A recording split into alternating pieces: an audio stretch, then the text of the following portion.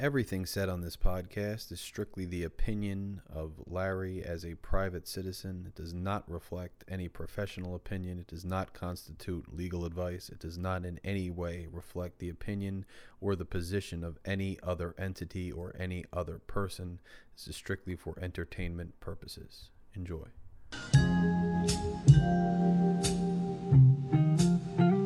It's your boy, Larry Luciato Crane.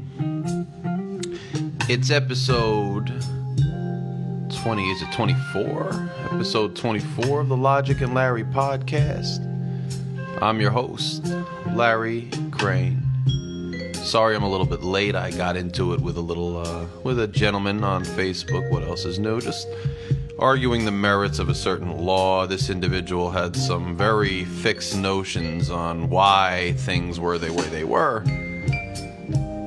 His banner photo on Facebook was a picture of a burning, inflamed police cruiser, so I guess you can guess where his beliefs were, and they weren't very movable. But I was not going to allow him to just spout nonsense and mistruths because he's preconditioned to do so. I had to just drop some knowledge so anybody reading that thread would understand what was going on, the real facts of the matter, which don't always boil down to things people would love them to.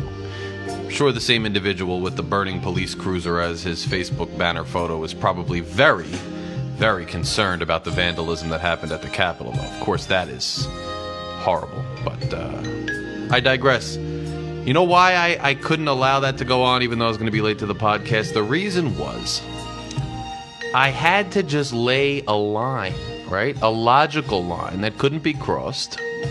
Because if there's misinformation and bad facts out there and they're allowed to percolate and they're allowed to sit there and other people are allowed to see those misfacts and restate and retweet and repost those false facts and go about their business believing those false narratives, then we are doing what? We're degrading our dialogue. We're operating on a false premise. We've talked about this. And you know why I couldn't allow that line to be breached today? Just before I got on the podcast? Well, I couldn't do it because I'm inspired by this whole crew on this podcast. I gotta be honest with you. I've been looking around. I've been just seeing stuff pop up on Facebook. And maybe it's the algorithm that knows that you guys are my people. I don't know. But I've been just seeing just straight up cold, hard, factual knowledge. Cold, hard, factual knowledge being dropped out there by so many of you. I look around, I turn on today, I see Devon out here just dropping knowledge on oil prices on a status that people were really off about. I just turn around and I see him just dropping knowledge, and I'm like, that's Devon. He's just out here just dropping knowledge, period, correcting misinformation. People are seeing that knowledge and learning. Then I turn around, I see Rick in an unrelated news post just going back and forth with people in the most cerebral, logical, objective way ever. And then Paisan comes in, drops some more stuff on the oil status, and then Jay Vreeland's out here making comments to people, and I'm inspired. I'm just inspired that what we tried to set out to do, we're starting to do, and we're setting the example, and most importantly, we're setting the parameters of objective, factual conversations. And that is beautiful. And so I had to partake as well today, and I couldn't just let misinformation go unchecked. So we start off another night like we have the entire duration of the time this show's been running, with a quick point on the COVID-19 pandemic. As I sit here from my Newark high-rise window, I see the Empire State Building. I see the skyline, the smoke permeating from buildings and different stacks because it's freezing cold outside and it's more visible in the cold air. Snow coats the ground, traffic moves at a steady but sparse pace. and COVID-19 is still upon us.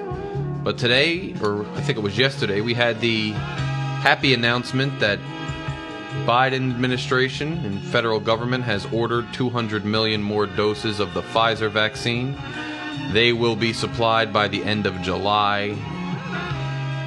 Now, the interesting thing here is that that's a month faster than we initially thought it would be, right? We thought we'd have enough doses going out by the end of June. It's going to be May now. We went from about 1 million doses of the vaccine per day about a month ago, which was on January 23rd. On January 23rd, we had 1 million shots per day going into people's arms.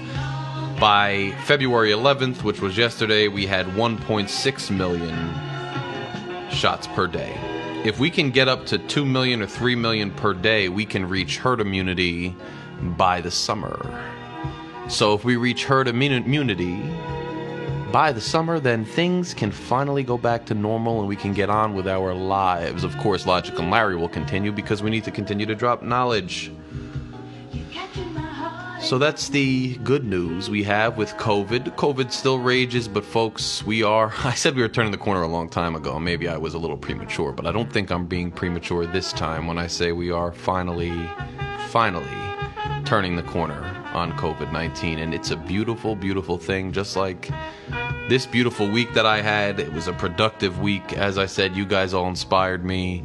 I've been lucky enough to be surrounded by great artists, great people, that we are doing different collaborative projects together. We are collaborating on different endeavors, and it's a beautiful thing, and I can't wait for all of you to hear the continued things that I try to put together just to put out some good energy into the world. And I really look forward to you guys continuing to hear that. Now, I did bring up early in the show this idea of a line, right? A logical line that I said could not be breached, right? That I had been inspired by all of you to a point that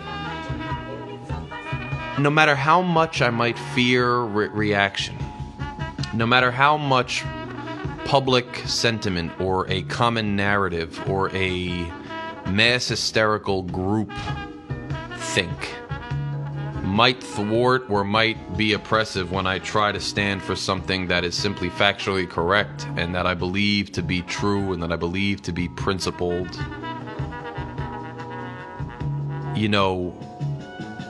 that I have to stand up for that regardless of the fear, right? And I think the theme of what I want to talk about tonight, which is really the theme of this week, is this idea of a line, right? A boundary. A boundary where what is factual, what is factually before us, what we know to be true, what we've seen unequivocally to be proven, whether it be a principle or a fact or an established fact that leads to a principle, we as people truly need to be able to stand up and say, this is the line, right? I may partake in some messaging campaign, I may partake in some placation to advance my own fame or my own popularity up to a certain extent.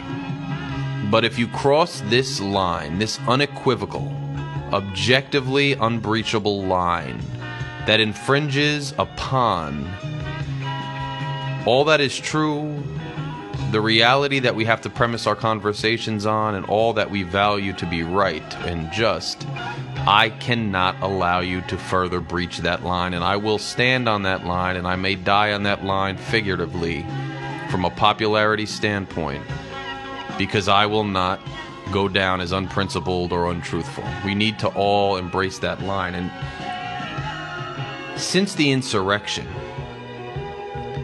it's ironic and it's somewhat symbolic based on what I just said that they actually have erected a fence line around the Capitol. A fence line around the White House and around the Capitol building, a line further out than it had ever been before, that doesn't allow the people close to their building, close to their government. The line has been pushed back because the line was breached and the trust was breached during the insurrection. And now, as this impeachment trial continues on, and we all got to bear witness to some of it this week, this figurative line comes back into play, where we hear how different senators are viewing the evidence that was advanced, and how different senators plan to vote on whether to convict former President Donald Trump or not for the inciting of an insurrection. Now, it was important that last week when Rick called, one of the things Rick said in discussing this objectivity and this line that we have to stand on as thinkers, as intellectuals, he said that one of the primary considerations in doing that was that we need to uphold our own credibility. We need to have and maintain and retain our own level of credibility. Because later, when things are discussed or points are brought up or evidence is advanced, if we don't have our own credibility to stand on, then what do we have at all? Why should anybody take us seriously in any way if we don't have credibility, right? That's why you have to be objective. You have to call out things even if they're not advantageous to your side, even if you don't want to admit them. You have to just admit what's true and move on so that we can all at least continue to operate on the right level. Today, for instance, I posted a status about this podcast. And I advertised this podcast, and I spelled the word week, trying to go for week, Monday to Friday, W-E-E-K. I spelled it W-E-A-K. And somebody called me and said, hey, yo, grammar police, you spelled it wrong, bud. In fact, I'm strong. I don't know why you call me weak. And I was like, shit, guys, I'm a horrible speller, believe it or not. I'm actually one of the worst spellers you ever met. I'm a good thinker. I have a good vocabulary, but I can't spell half the words I can say, okay? But you got to just admit it. I'm a bad speller. If I sat here and told you I'm the best speller ever, I'd lose credibility. Be like, this dude is full of it. And I called him out, and he's just BSing. No, acknowledge your faults. That's how you maintain credibility. So the impeachment trial was advanced. And look, I must say, right, I've been around courtrooms. I've been around opening arguments, closing arguments. I've been around the presentation of evidence, the presentation of a case.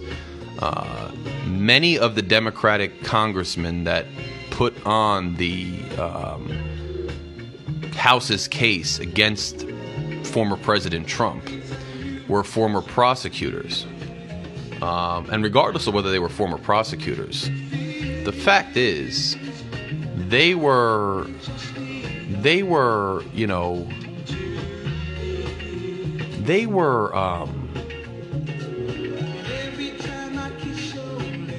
and I saw a comment, so I'm trying to respond to that, but I want to get back to this. Look, they were very good. They were very good. I was thoroughly impressed, okay? Objectively, thoroughly, genuinely impressed with the presentation of the case against former President Trump. The way that they laid out his exact language, they parsed that next to video evidence of what had transpired at the Capitol, showing his tweets on a timeline, showing, most importantly, what precipitated the insurrection in terms of the language that was used, the casting of aspersions onto the electoral process, the characterization of the electoral process and the election in general as a farce, a fraud, something that was stolen, and continuing to show the before, during, and after language that was used by Trump.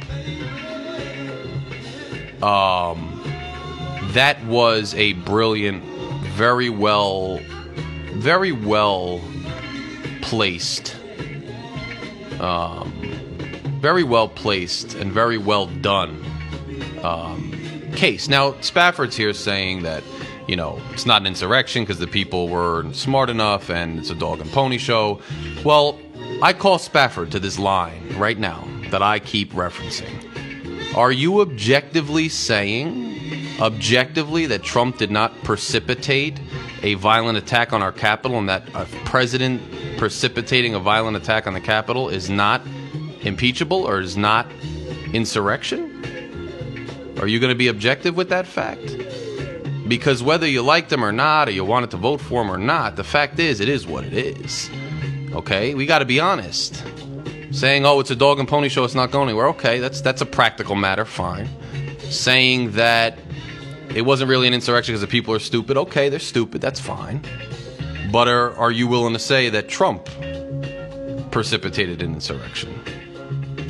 Because that's objectivity right there. That's objectivity, and that's what I'm getting into.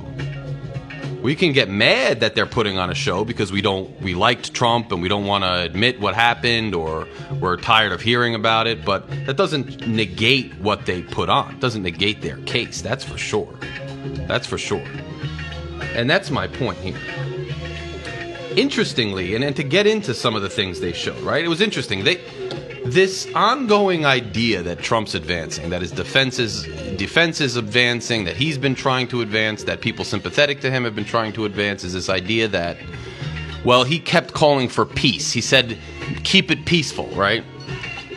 And they actually showed the tweets while it was going on, said, don't cooperate with law enforcement. He didn't say cooperate. He said, respect law enforcement. He said, maintain peace, do not vandalize, right? That's what he was saying. He was tweeting that as it was going on. As it was going on. And what I found just thoroughly like a mic drop moment in that presentation was that it was funny because as they're arguing, well, he was saying be peaceful. He was telling them to respect law enforcement as they were invading the Capitol. That means he was peaceful.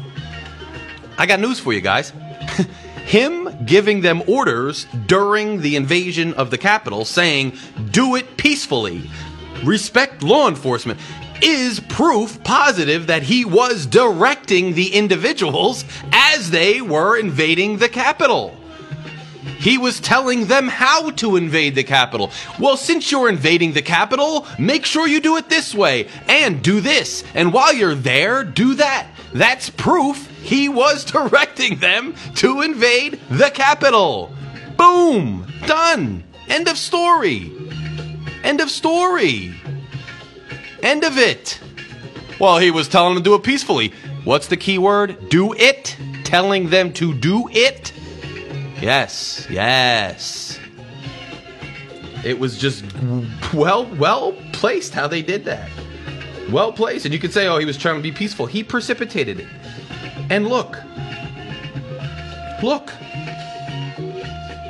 Even getting there is a disgrace to objectivity. Even getting to the point where you're talking about how he told them how to conduct themselves as they illegally stormed the Capitol, as they thwarted the process of certifying the election. Now, and let's not forget,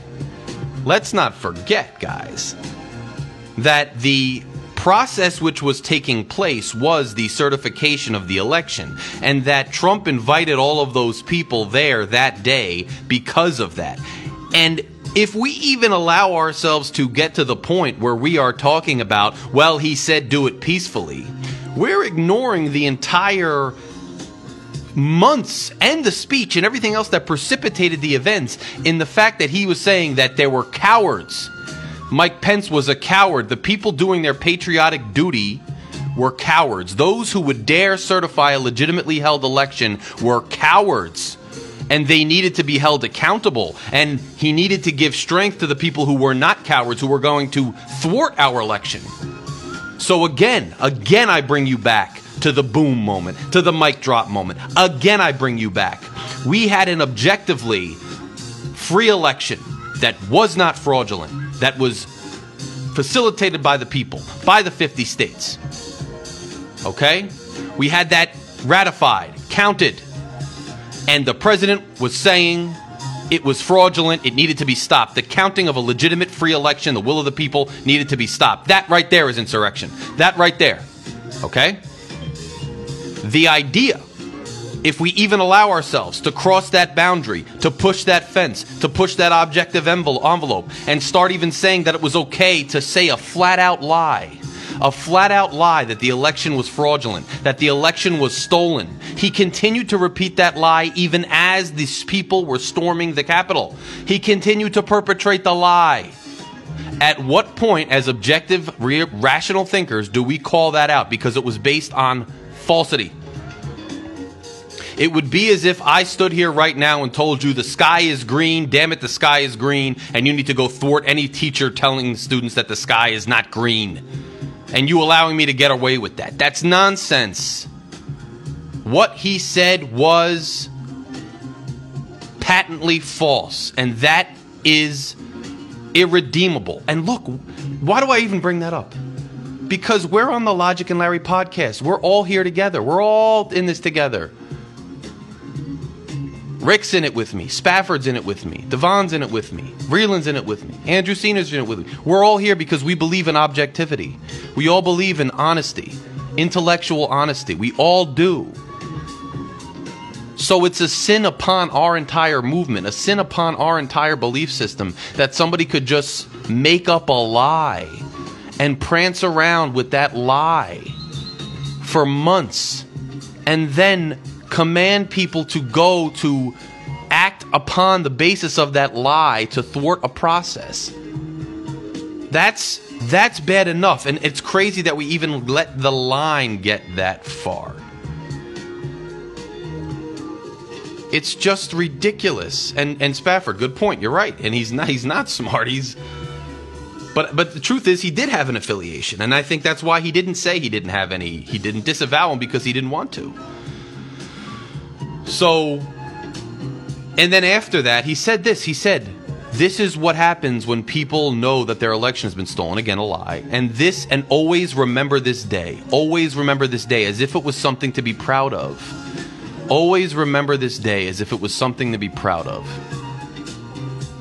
And now look, I don't want to engage in hyperbole or exaggeration. I'm not one of those people, right? I'm not going to sit here and say that I know for a fact that if they had stumbled upon Nancy Pelosi or Mike Pence or AOC, that they would have literally dragged them out and strung them up on the gallows. I don't know that I give them that much credit that they are that they had the fortitude and the violent fortitude to do that. But I can't discount it, can I? I can't discount that. I don't know, Allie, did I call out all the men? I think I just called out a few of them. But, you know, I don't know if I can't discount it, okay? For all I know, for all we know, they were going to do something if they had stumbled upon them, and then it definitely would have fit the definition of a full-blown insurrection. We don't know if they would have hurt any Congress people. They didn't get the chance, thank God. Thank God they didn't. But Trump then said, you know, remember this day forever, we love you. Now, the latest piece of evidence that came out, was this phone call between McCarthy, who was the minority leader in the House,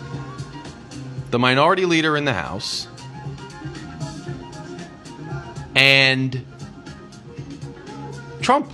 And McCarthy was screaming at Trump, apparently, who the fuck do you think you're talking to? And Trump was taunting McCarthy, saying, oh, well, I guess people, they don't like the election as much as you do, Mike. I guess they don't like it as much as you do. I mean, I didn't know that. So now there's a phone call that's out there. That's more proof that Trump was liking and rooting for and laughing at the invasion of the Capitol. Which is just crazy. Which is just crazy. So we have a phone call. We have a phone call that shows even more that Trump didn't care, that he was taunting McCarthy as the invasion was taking place. Which is just more evidence. And then we had the signature, the manifest, right, that showed who was consulted upon for the deploying of the National Guard. For the deploying of the National Guard. And Trump's name's not on it, right? It's McCarthy, Pence, so all of the people that they consulted for the deploying of the National Guard, Trump's name's not on there. So not only did he instruct them how to conduct themselves during the insurrection, not only did he precipitate it, not only did he push for it, but he refused to sign off because his name's not on the official document as to one of the individuals who signed off on deploying the National Guard. And he directly lied because he said he deployed the National Guard too, so he's directly lying. And I recall Bill Clinton lying and he getting impeached for that. Not convicted necessarily, but you know. And look, so how do I bring it back? Here's how I bring it back. There's a line. And I can't see how, after looking at that evidence that was presented this week, all of the things I just said, which were more eloquently stated by the members of the House who put on the presentation, in painstaking, parsed out detail, there simply is no way around the fact that this was a convictable, impeachable offense, okay? If this wasn't a convictable, impeachable offense in the land of democracy, in the United States of America, where we have three branches of government and the executive exerting that type of power and exerting that type of force against the Congress is not impeachable, then I don't even know what country we live in anymore. I really, really don't, okay? And it's funny because Republican members of the Senate have said that. They've said that. Reports are that Republican members of the Senate are out here saying, no, it was pretty much undeniable. It was a great presentation. I commend them. It was really spelled out quite frankly and quite clearly.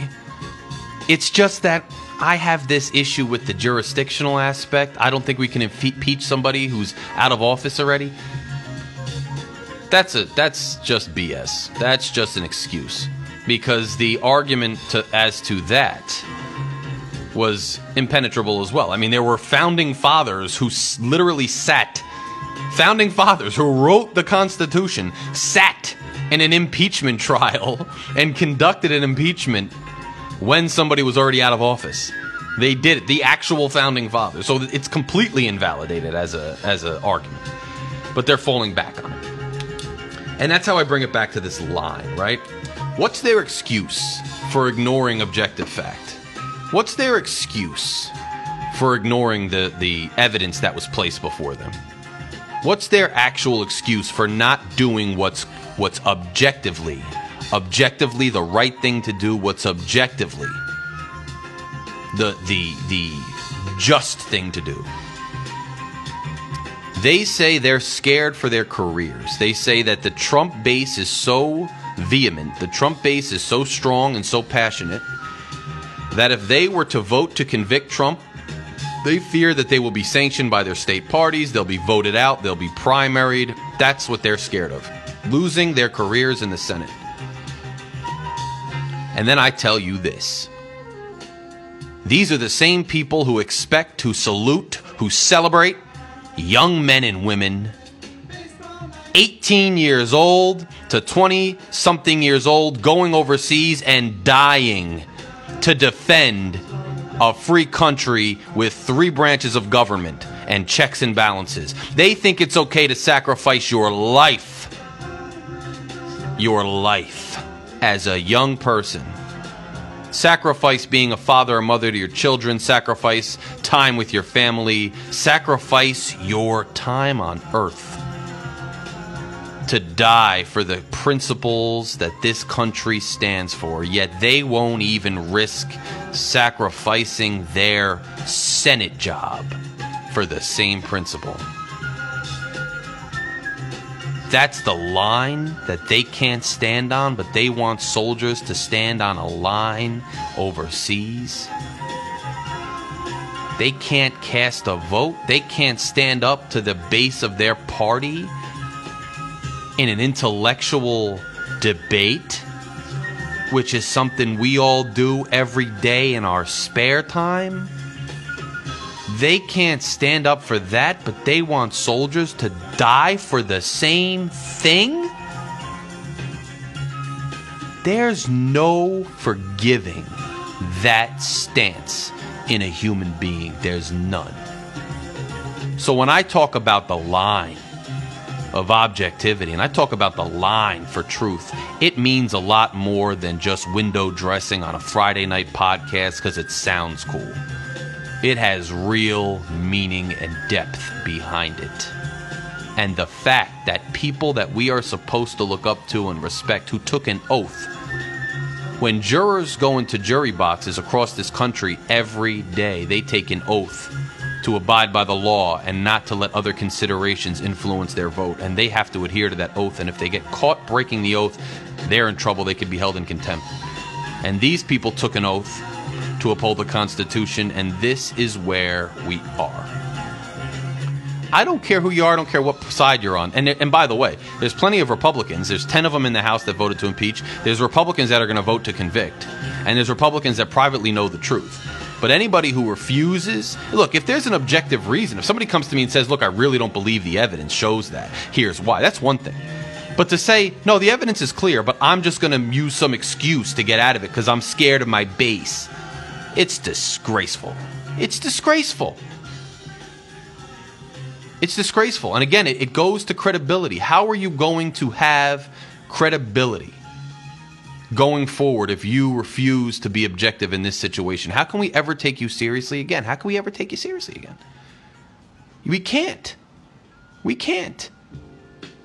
Now, in history, it's going to go down as a majority voted to convict. I guarantee you that. Because a handful of Republicans are going to vote with the Democrats. So it's going to go down as some form of 50-something to 40-something guilty, right? It's going to be anywhere from 54 to 56 to 58 to, 42 to 44 in favor of conviction. So it won't get an actual conviction, right? Trump won't actually be convicted. But in history... You're going to have this record, you're going to have the second impeachment, and then you're going to have a majority vote of the Senate. A majority of the Senate is going to vote to convict. And if anything, I guess that one thing we can seek solace in as objective thinkers is that future generations will see that at least the majority of the Senate, not a supermajority, but at least the majority of the Senate voted to convict and voted with objectivity. And that's a good thing. Now, I would be remiss if I didn't bring up the fact that one of the things that the defense brought up in defense of Trump, be remiss if I didn't bring this up, because if I'm talking about credibility and I'm talking about objectivity and I'm talking about intellectual honesty, well then I have to be real, right? And did you see all of the excerpts that the Trump defense was putting on from left-wing people and Democrats that sounded a lot like violent language, sounded a lot like the justification of violence after the fact and all those things too? Because I did. And here's what I'll say about that, right? The justification that Trump gave the insurrectionists, I understand it's a different context. I understand he precipitated it in a lot of ways. But he didn't actually mutter to be violent. That doesn't mean I'm exonerating him. You know my feelings. I just went through them. He did encourage it. So when we talk about Democrats who justified and didn't necessarily explicitly encourage violence, but then kind of gave it a pass and kind of congratulated people, participated in bail funds for people who had defaced property, who had burned things, who had hurt people, all those things. I will just say that, isn't it unfortunate that the defense of Trump even had those videos and those quotes to even show? It's unfortunate because had those people stayed objective while the other protests were going on and said, look, I support protests, people are angry, I understand why they're destroying things, but I don't condone it. All they had to say was, I don't condone any of that, I don't support bailing people out who are violating the law, who are violent, who are destroying things, I don't condone it. Then they wouldn't have had that. The defense wouldn't have had that fodder to put on. They wouldn't have had that. And... look, Rick, I'm not saying that they precipitated it, okay? I'm not saying it's the same exact thing. I'm not saying it, but here you guys go. Here you guys go. Well, how can I defend that? You don't have to. You didn't say it. I'm not saying they're the same. I'm not saying they're equal. I'm not saying that. What I'm saying is, what they said was unfortunate. It should have never been advocated for. It should have never been justified. It should have never been. It's not justifiable. Period. I condemned it. When they were attacking black businesses in Minnesota and burning down black businesses, I said that was a bad thing, and it was a bad thing. Some people were giving it a pass. Many people. I'm not saying it's the same. I'm not saying it's the same. But I'm maintaining my own credibility. I'm being objective like I'm telling everybody else to be, and I'm saying it doesn't matter. That was still objectively not a good thing to do, and it wasn't objectively justifiable to say to burn down businesses, especially businesses in neighborhoods that didn't deserve it. It just wasn't objectively, it's not acceptable. We could try to defend it, find reasons why it's better than Trump. Why are we even engaging in that exercise? That's what I'm trying to say. Let's stop it. Let's stop. Let's stop engaging in that exercise. We don't have to. We have credibility. We don't have to. We can say, hey, well, I didn't advocate for it. Yeah, Trump's thing is a lot worse because it was an attack on the Capitol to thwart a free election. We agree on that. We agree it's different. We agree it's worse. We agree it's more serious. But still, they would have maintained their credibility if they didn't so willingly almost embrace, if not embrace, the violence that occurred then, and now all of a sudden want to have such a hard line against violence. Because you got to remember, like the George Floyd killing was obviously, we all saw it with our own eyes, completely justifiable to be out in the streets protesting. We all know that. But there are other incidents that have occurred that are misreported on, that have misinformation, and those resulted in violence too. And I didn't see anybody on the left coming out saying, actually, guys, we should look at the facts. You're acting on facts that were misreported. Let's get all the facts. I heard very few people say that. You know who I did say that? Joe Biden. Joe Biden said that from the beginning. He always said he didn't advocate for violence. He didn't condone violence. He always said he wants facts to come out. But there were other situations that were misreported on. I didn't hear anybody on the left saying, hey, I'll step up to that line. I'll let people know the truth. So you got to remember, the people that stormed the Capitol, they should be held accountable, and they're being held accountable. But they were misinformed too, right? These aren't people that just made it up themselves. Trump told them this. And people that burn down things and destroy things, sometimes they're told things that aren't always accurate. Okay? And on both sides, inaccuracies should be called out. They should be called out. So at the end of the day, I don't want to hear any justification one way or the other. All I'm doing is pointing out something that we can all say is true. We can say that it's different. We can say we're more sympathetic to the left. We can say there's fine, but let's call a spade and move on. Let's do it. Let's practice what we preach. Because who are we to call out other people if we're not doing it? Who are we? We're full of shit. It doesn't hurt us to call it out. That's okay. It's okay. It's okay. We're not going to lose anything by admitting it. We don't have to hold on to it.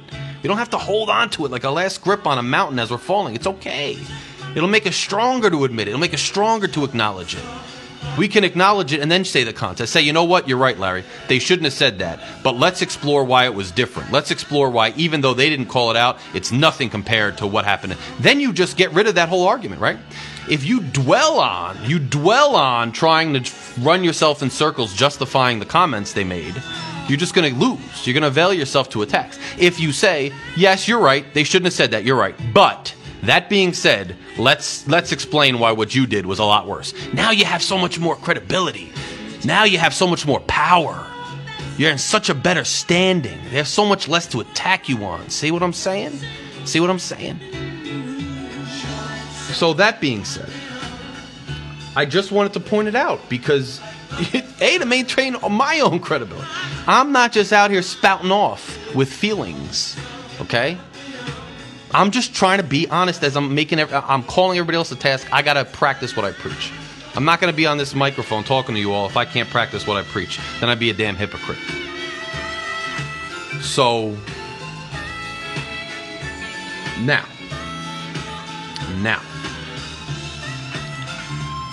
the last thing I just want to kind of touch on, and it kind of goes to that whole issue. Well, I will say, though, that most of you who listen to me who are on the left did, in fact, acknowledge this point that I made recently, and I thought it was an important point to acknowledge.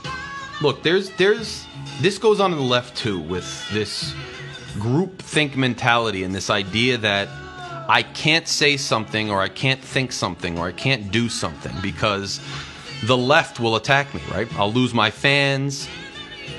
Maybe I'll lose my job. I'll lose my people won't like me. The left goes through that, right? Because the left exerts pressure on people in different ways than the right exerts. The right is saying, we'll primary you if you go against us. The left is saying, well, we will socially marginalize you to an extent that you may lose your livelihood if you dare say something that we adjudge to be inappropriate.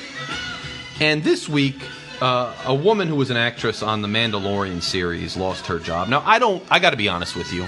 I've watched one season of The Mandalorian. I thought it was good, but I haven't followed The Mandalorian to that extent.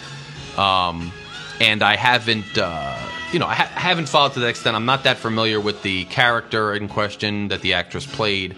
I'm not that familiar with her beliefs. I'm not that familiar with what she tweeted. From what I understand, what she tweeted was offensive, was not appropriate. I understand that. But it just got me thinking again, and SNL did a great skit. SNL did a great skit where they started doxing, 5-year-olds for things that they deemed to be insensitive. And I thought the irony and the humor in that was really good, as, just to illustrate kind of where that could go, the extreme of where it could go, the slippery slope, so to speak, which was a little bit exaggerated, obviously, but it made its point. It got its point across. Look, this idea that on the left, we are scared on the left too. People are scared on the left too, okay? They're scared on the left too. And for the same reasons as some on the right. And this line, it's not the same thing, obviously, as impeaching a president who facilitated insurrection, but it's similar, right? If we can't stand up for objectivity and facts on the left, then that's just as questionable. And that needs to be called out just as much. You have to have the fortitude and the toughness to call out things on the left too. And this cancel culture thing is really, in my opinion, facilitated by this mass hysterical situation where the crowd jumps on and does what the crowd is doing, and then nobody is there to raise up and say, hey, should we be doing this? Is this the right way to handle people who have views that we disagree with? Or this is the right way to handle people who have tweeted things in the past that we don't like? Now, I knew a young man that I grew up with, and he's one of the nicest kids I ever met. Nice kid. He went off. He went off to L.A. He got somewhat famous. He was on a reality show, and they dug up things that he had tweeted when he was 16, 15, maybe 20 max, and he's ruined. Now, I'm not saying that what he said was acceptable, because it wasn't. But what I am saying is I know this person. I genuinely know this person. This person is not a bigot. This person is not racist. This person really didn't mean anything. And it was a mistake that he could learn from, but now he's destroyed 10 years later because of that. That's scary, and it's partly because of this groupthink and because people don't want to stand up for objectivity. And that's scary too.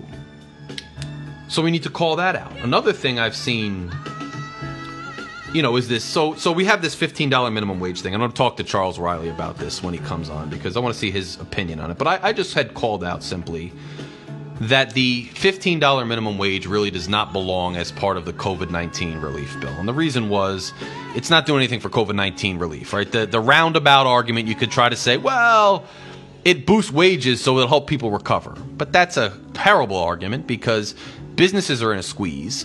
So upping their overhead for financing purposes and for current purposes is the wrong way to get them out of the recession.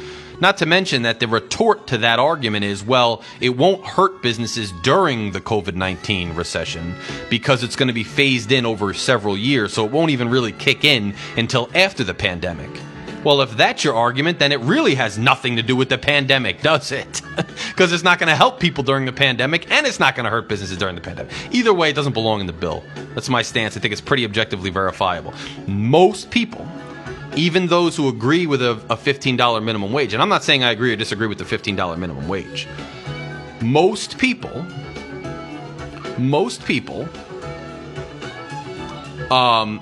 did admit and did say, look, it doesn't belong in this bill for the reasons you stated, but we can discuss the merits of it. Anyway, this idea that it does, and all the people on the left are going to go along with the idea that it does, is just disingenuous to say, look, it doesn't belong there, but tactically, we need to try to shove it in there because we really want it done. This is a great way to try to accomplish it tactically. Well, then you maintain your credibility. You should be honest. Hey guys, I know it doesn't belong in there, but F you. I need to get it done. So I'm going to do it, and I think it's a great idea. Here's why. Then, you just cut off the bad argument. So anyway, my point wasn't bringing up the left stuff, that it works both ways. It works both ways, and if we're going to be out here, as I've seen so many of you doing, and I'm so inspired by it, and it's so great that so many are out here doing this, I just want to, say we got to continue to maintain that objective line, and we've got to stand on it, and we've got to respect it, because that's the only way that humanity can progress in the right way, is if we're operating on a legitimate premise. And I called out conspiracies months ago, guys. I said conspiracies could lead to true harm. And if you see the conspiracy that Trump pushed regarding the election, it's true. That is what led to the siege of the Capitol. In 2001, last September 11th, I was on this radio show, and I mentioned these people. Flight 93 was supposed to run into the Capitol building and destroy it. Flight 93. But people on Flight 93, patriotic Americans on Flight 93, stormed the cockpit. They wrestled the terrorists. They sacrificed their own lives in the classic "Let's roll" quote.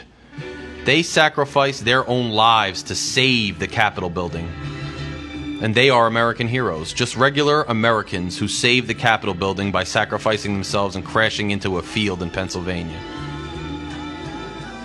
And 20 years later, we have a conspiracy, a nonsensical false conspiracy causing people to run into the Capitol building. That's just insane.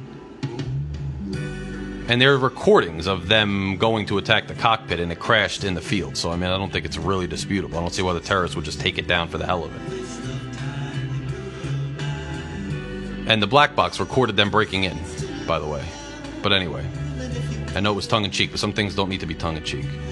Really don't. Really don't. But 20 years later, we had a conspiracy breach those same walls and desecrate those walls with feces and broken glass and Confederate flags because of conspiracy. Conspiracies are dangerous, and not standing up to misinformation and false narratives is dangerous. Perhaps more dangerous than not standing up to violence or overt false ideologies. Not standing up to misinformation that can permeate and be pervasive through our entire societal dialogue and can then infect the entire populace and our entire society and our way of thinking is probably more insidious and more dangerous than any physical threat. So we need to stand on that line.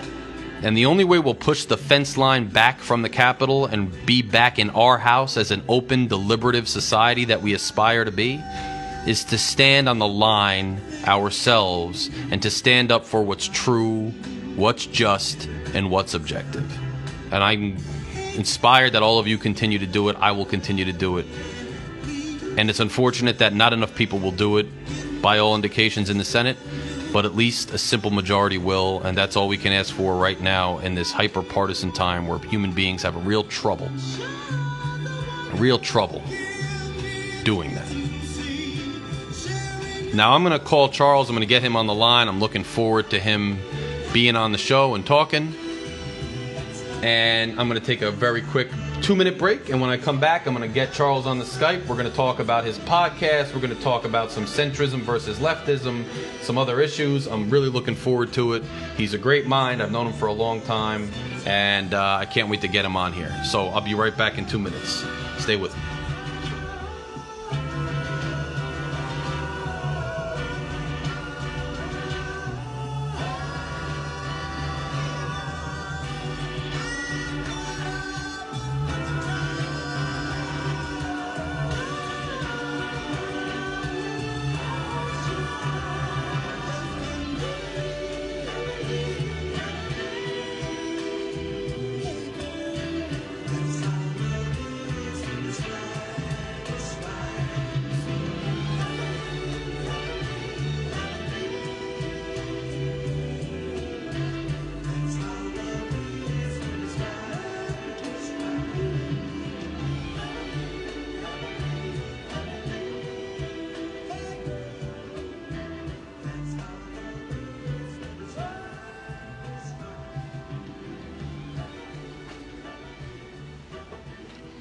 I'm back, and I'm going to try to get Charles on the phone right now. Give him a call. You might hear some Skype sounds. You know how we roll. I don't know why people had trouble dealing with hearing me before. I hope everybody could hear now. I don't know what that was about. What up? What up, kid? What's going on? So now, look, you want me to call you? Are you? What's your alias on the show? Are you Charles? Are you Chuck? Are you Coleman? I mean, who are you here? What do you want me to address you? Because there's so many names, bro. I don't know how to keep up. I've always referred to myself as Charles. Charles Riley actually comes from because my family calls me CR, and Riley's obviously my middle name. Got you. But Charles is cool with me. All right, cool. Charles. So we've known each other for a very long time. I'd say, 15 years, 10 years, more than 10, 15, 11, 12. We knew each other long enough that I remember we were already cool before Obama ever became president.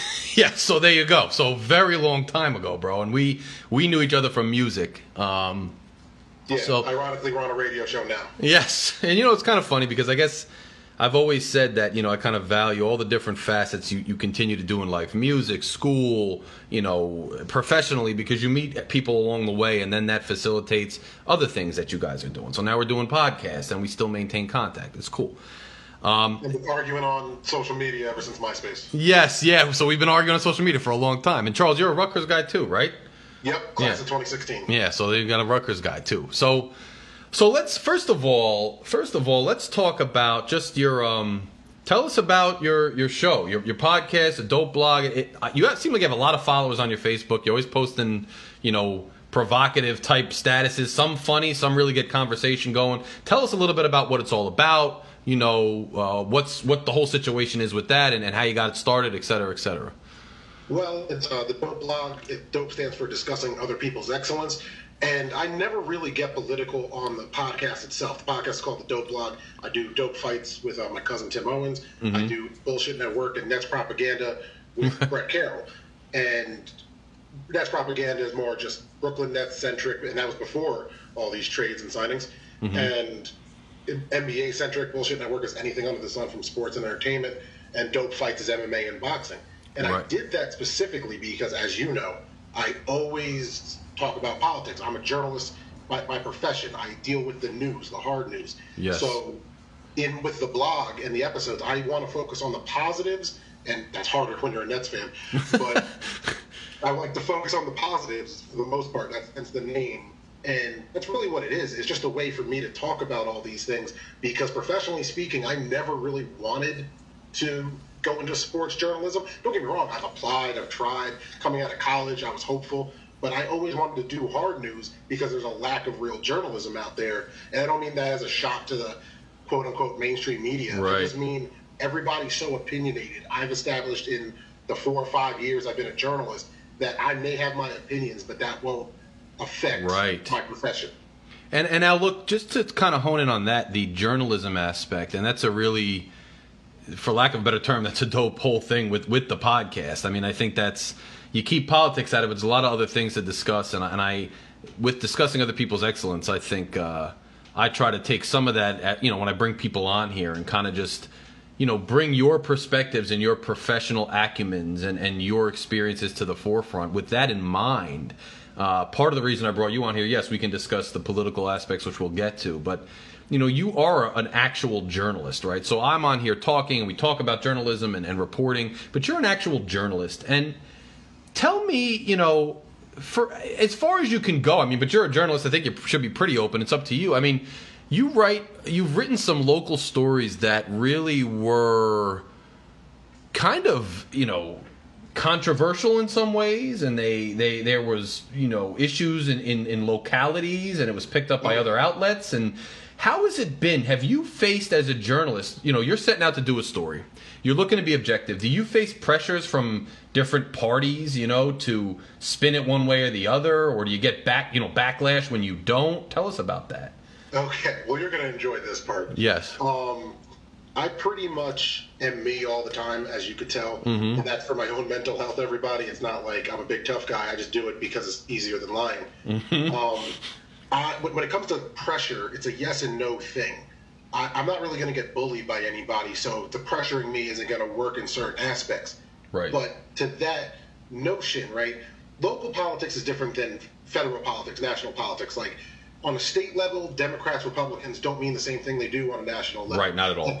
And even more so on a county and municipal level. So, right, like everything else, sports journalism to hard news, it's different relationships professionally that you build over time. Right. So there was a point in my professional career where most of my, not connects, but sources weren't Democrats. Right. So there were some people that were insinuating, and did insinuate to my face, that I have a favoritism towards Republicans. And Interesting. a couple people really enjoyed that, you know. Right. If you know me. Yes. You know, right. Right. So, but to your question about the stories in particular, because that's a different question. I just figured you kind of meant, you know, left, right. Does the people want to tear me in one way or the other? Right. 2020 was different. Okay. I started in 2016 professionally. So it's not like I've been a journalist outside of this crazy, different world we've essentially had the last 4 years. Right. Some of the stories I cover are so local that I get the respect because I'm going to the zoning board meetings, I'm going to the planning board meetings, I'm going to the special meetings that just happen to happen on a Wednesday or Thursday at 2 in the afternoon in Freehold. Right. You know what I mean? And so hold on a sec, just before you continue, just so everybody else is oriented, you're a journalist, a hyper local like journalist who's covering like political and governmental and serious issues at a hyper local like county, town level, like municipal, county, New Jersey level, and you're in the heart of New Jersey covering these things day to day in the nitty gritty, just to orient everybody. So yeah, continue. I work for a weekly, so I have the benefit of not trying to rush my story and having a day or two to work on my story, contact the people on both sides, 3 sides, 4 sides, whatever it may Right. be, and get all these difference for the whole story. Right. So I've been able to hone my craft and not worry about, oh, well, I have to be the first person with this headline. Right. No, man, I'm going to have the best story. Right. So when it comes to the local issues, right, the first time when my friends were really like, okay, you need to chill, there's a couple applications that I have to deal with in Monmouth County that I've covered longer than anyone else and in more in depth than anyone else, and that's including the other bigger newspapers in New Jersey. Right. And it hit the point where a couple of my friends were saying, listen, man, you're doing a great job, but you're not getting paid enough to go down these roads. You need to be careful. Right. And in saying that, because I'm figuring out where some money might be coming from, or might be going, or some influence, and that's dangerous in itself. Right. And that was before, you know, this current era we're in, where it's super hyper partisan. Yes. But that's where I feel the pressure. It's when I'm asking the questions, and I'm getting responses that just don't match up to reality. Right. That's what I can say without giving away who I'm talking about, obviously. Right. So yeah, you're on a level where you may be, right, there may be stories that you're covering that they're not getting the same attention from like an Essex County or a Philadelphia, Mercer County, until you break the story. Then those newspapers might want to come and kind of pick up what you've already kind of uncovered. So you're like one of the premier people, I would guess, in these meetings and talking to these people. You're like the first line of journalist who's really delving into some of the issues going on where they might not want anybody to be looking. Yes, and that's not even patting myself on the back. If you like the shows like The Daily Show or Last Week Tonight, they use hyper-local journalists like myself because we're the ones that are writing the story from every meeting. Because if I did work on it for the state, on like a state level, say I got a job at NJ.com or Politico, New Jersey, right, and I had to cover the state, it'd just be a different thing I'm covering. Right. I'm in certain counties covering these very local issues, and one of the things I'm most proud of that I got the chance to cover with a young kid named Jake the Tank. Hold on. You broke up. So go back and say the name and everything again because you broke up a little bit. Sorry. His name was Jake the Tank Honig. And he passed away at 7 years old. He had a rare form of brain cancer he was fighting for years. But his parents, the Honigs, and his family were advocating for medical marijuana in the state. Right. So I remember covering just the Howell PD, going to their house and just doing something nice and interviewing him and getting on the whole medical marijuana stuff. And then a year later, you have the governor signing a law with that kid's name on it.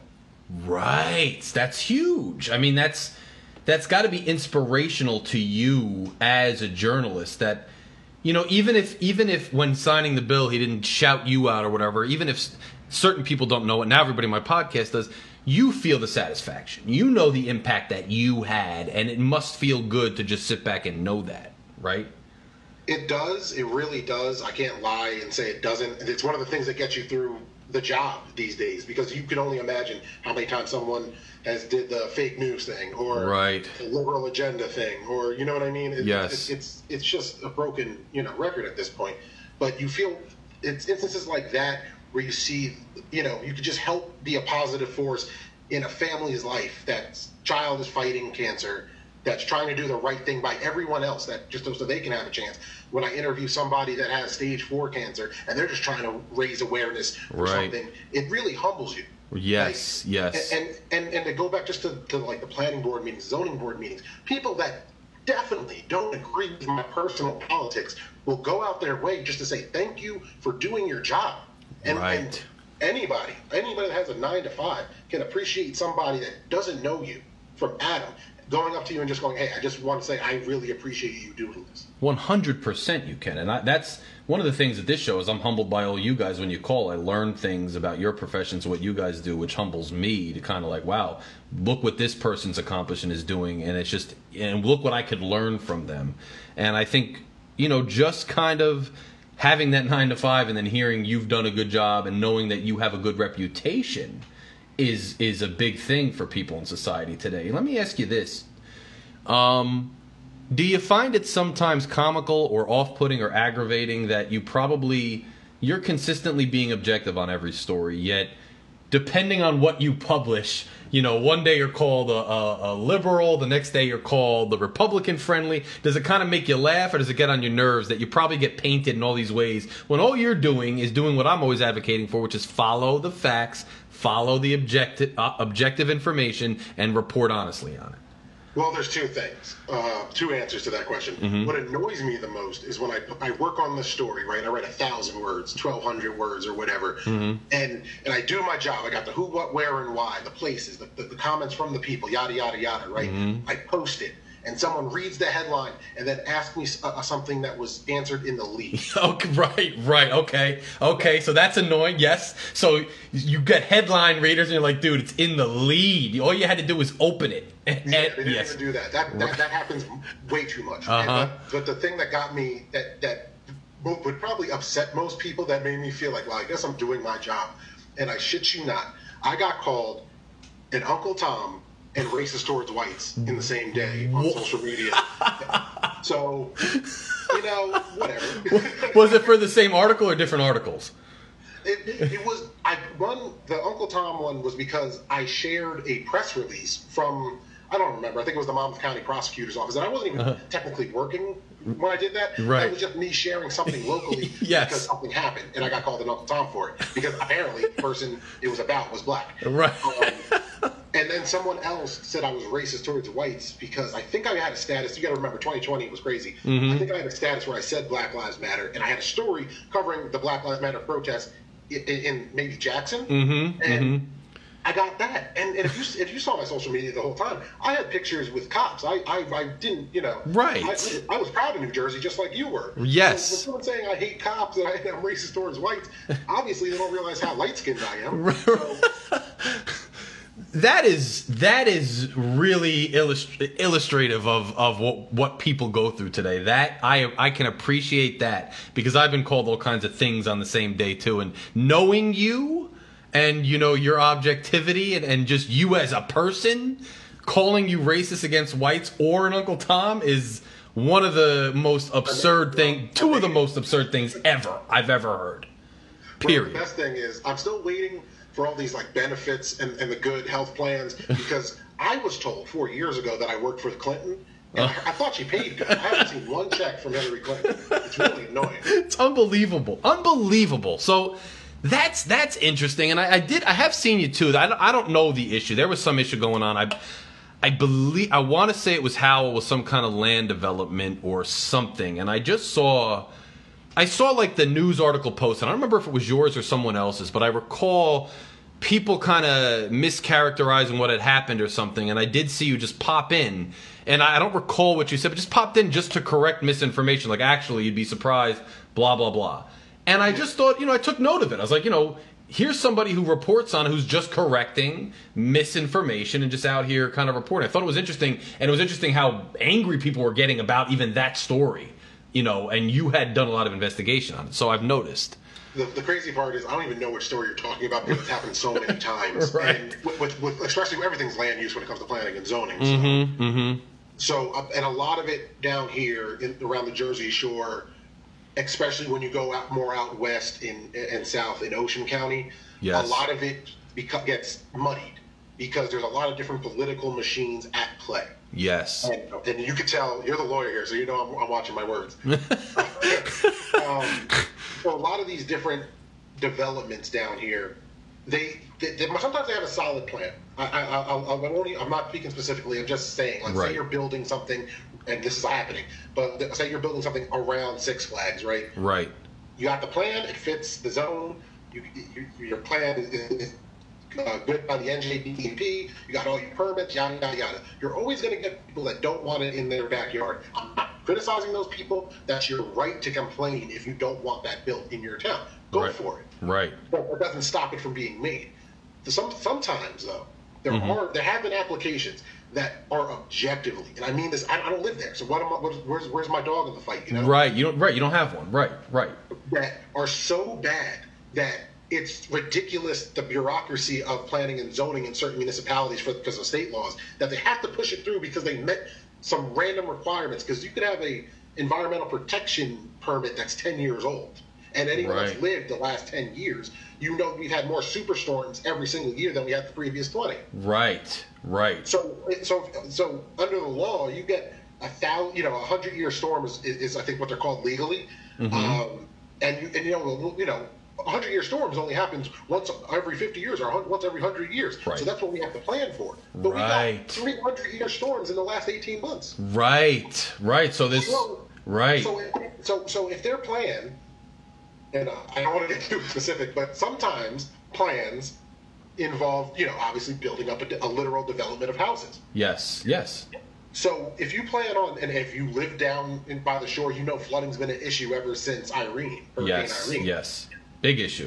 Yeah. So if you're going to bring in a football field's worth of sand and put it up, elevated like 5-6 feet, where's that water going to go? Yes. Right. Where's right, and they have to. It's an antiquated permit at this point, right? It's an antiquated regulation compared to what we're actually facing now.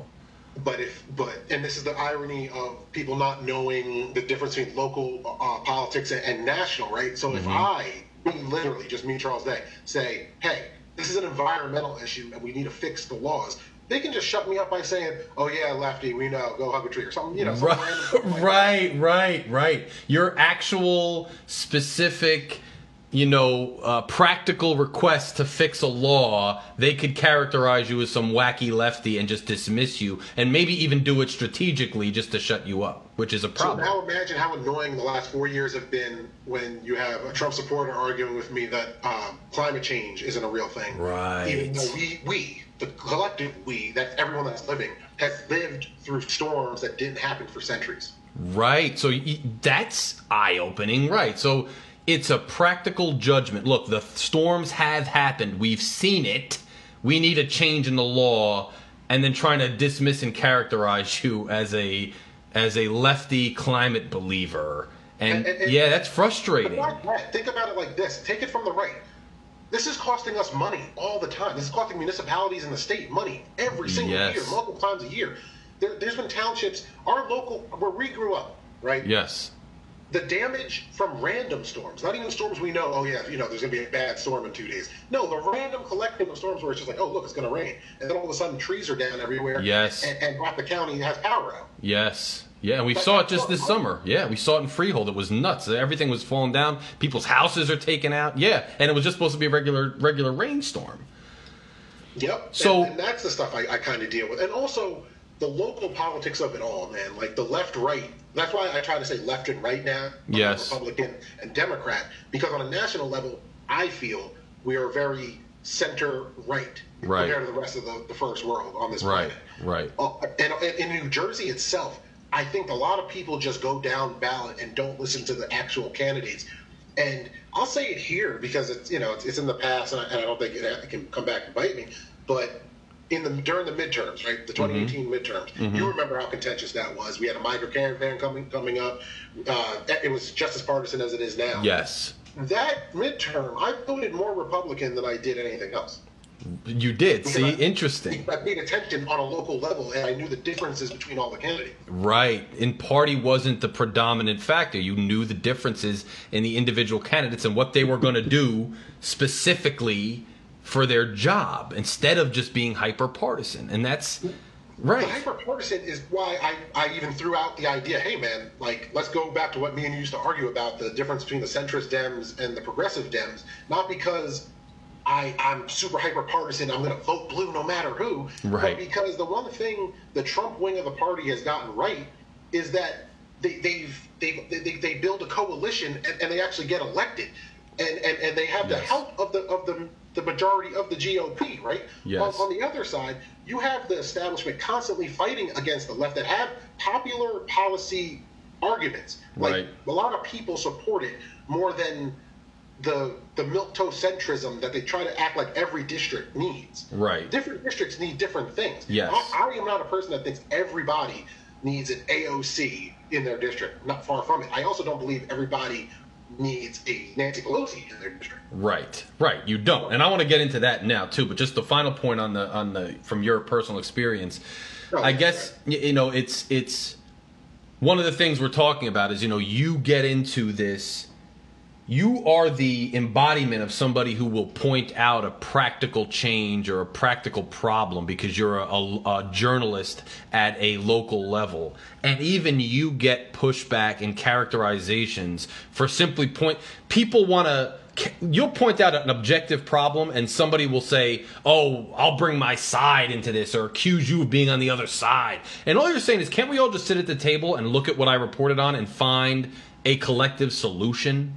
And I don't know, I just think that's a microcosm of some of the stuff going on in the country with our dialogue. And I think you're a good example of it because you're actually pointing out these problems on the local level for hyper practical reasons. And even you're getting that pushback.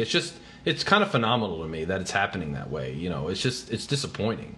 It's very disappointing. And down here, we have a big, next to Brooklyn, Orthodox Jewish population, Hasidic population. There's a lot of anti-Semitism around. There really is. And the crazy thing is, there is a lot of anti-Semitism around here. I've seen it with my eyes and ears in person. But at the same time, people don't realize how much politics are at play down here just with that. So when I brought up the Gina Carano thing before, I just laughed because it's like, this is like the third time someone's brought it up today. It just in my day, right? And I'm just kind of over it. I have an MMA pod. We didn't talk about her for a reason. Right.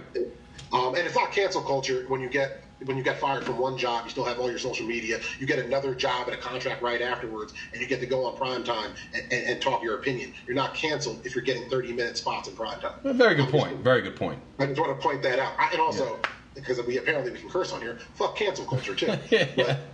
But I just want to clarify. Yes. But man. I just wanted to point out that because, as you know, growing up where we grew up, the anti-Semitism down here is used by the same machine the anti-Semites are trying to destroy. Right. And that's not the sad part is that's the most objective way I can put it. And I understand what you mean, and that makes a hell of a lot of sense. So to pivot now to where you were going, finish your thought on this. You were saying, not every district needs an AOC, but some probably do. And you were saying, you were making a comparison because this was kind of the centrism versus leftism thing, and I don't know that we were going to get into a debate, really. I don't even think you're that far. We have a few debates, and we can debate tonight, but you're pretty. I was far left under Obama, and now since everything got pushed right, I think me and you are equally far left now. Yeah, I don't think we're so far apart or anything, but I just wanted to hear your genuine thoughts on that. Finish your thought. You were saying that the right can the populist base of the right can for lack of a better term, you might not characterize it that way, but co-opt the establishment, and they move in unison. Whereas the left, they're always fighting over that. Just finish that thought, and go into that.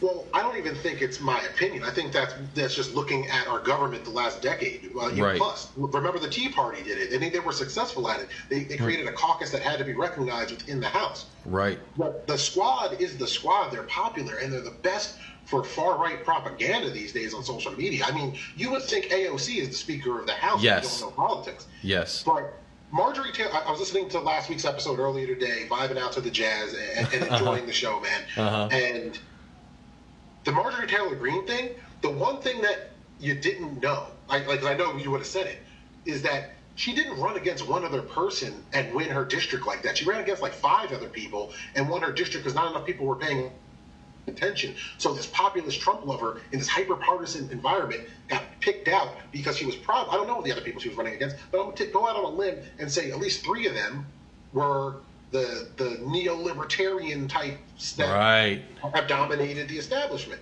So you're going to go anti-establishment because that's what we do as Americans. Yes. That's how Trump won in 2016. That's how these populists are winning now. They're primarying him. That's what the establishment on the Dem side completely fear. And it's there in the proof now. We've gone through 3 election cycles essentially since Justice Democrats have been a thing, right? Yes. Or became a thing. Yes. AOC is winning her district. I remember people saying, "Oh, yeah, she's going to get primaried by this other, semi-attractive woman," but that's a Republican. Okay, cool. She's not going to lose.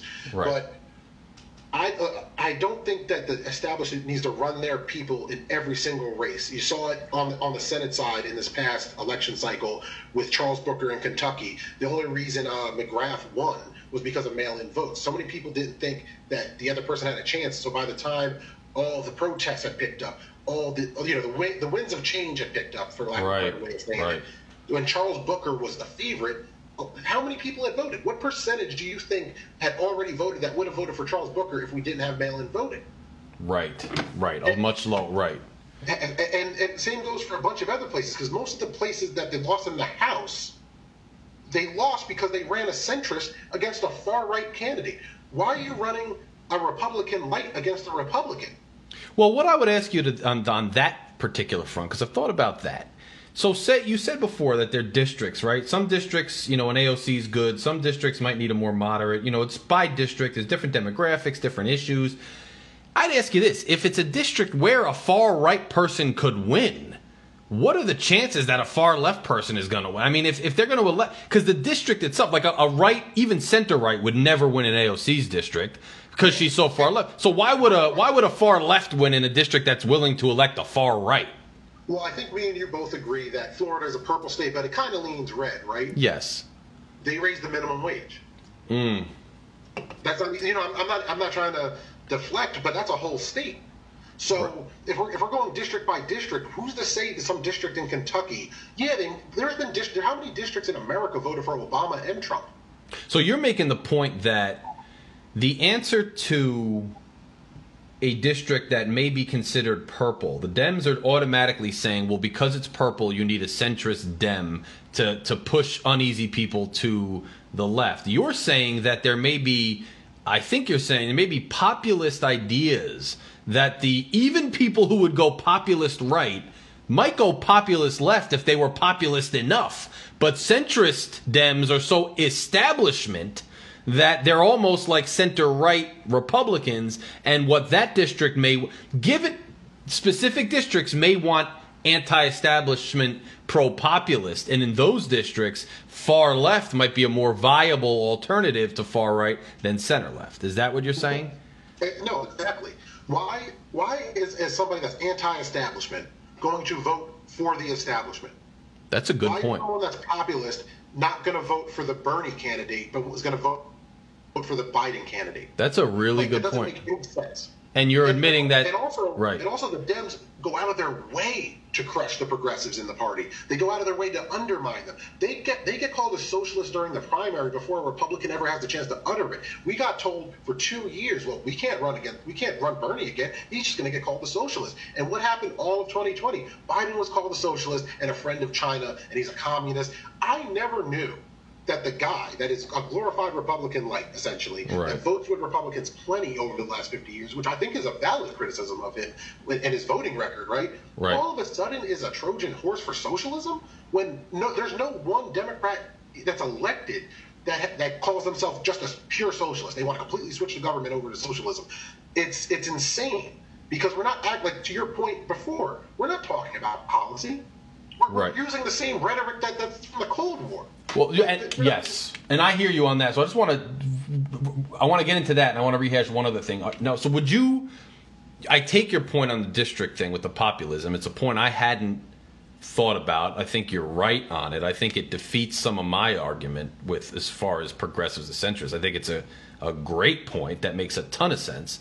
Would you concede that some districts would be more right for a centrist Democrat and that we should maybe let the primary voters just decide? Exactly. Yeah. I want to say clearly, I believe if Marjorie Taylor Greene's crazy ass won a one-on-one primary, no disrespect, she won her election. I don't think she deserved to be voted out. It's right. a 2-year term. Like she got voted in. That's how democracy works. Right. So same goes for anybody that gets voted in. If the centrist beats the progressive in the primary, that's how you go. I just don't see it. It has to be establishment candidates all the time. The Republicans, there's so many parties within both parties. This is why I have a problem with the two-party system, and this is why I get this, the perception that I'm so far left. I'm not far left. I'm just really anti-corruption. I want more choices. The reason I want to, not to go off on a tangent, but the reason I want a popular vote for the president isn't because I only want the lefties to win. It's because we could really vote for a third party, and it would be a real election. Yes, and that's a great point. So this is a great point. Now to delve back into your other argument regarding Biden and Bernie, I agree that regardless of who the nominee was, they would throw accusations of them being a socialist, far left, this and that. But wouldn't you say, because it was widely reported on, and look, I know people personally who have voted Republican in the past, and anecdotal evidence doesn't count for much, but just for what it's worth. Who truly, and a lot of my circle even, now I'm not saying they wouldn't vote for Bernie against Trump, I'm not saying that, but very, very center-left people, but very center. I mean, wouldn't you say that they would accuse Biden and Bernie both of being a socialist? We know that. We agree. We saw it, like you said. We saw them accuse Biden. 100%. You can't deny it. But wouldn't you say that it was harder to stick on Biden? And a lot of people who were swing voters or centrists or even Republicans didn't buy that Biden was a socialist, even though they tried, and it would have worked a little better. We can't say for sure, but it might have worked a little better on Bernie given his record as compared to Biden's.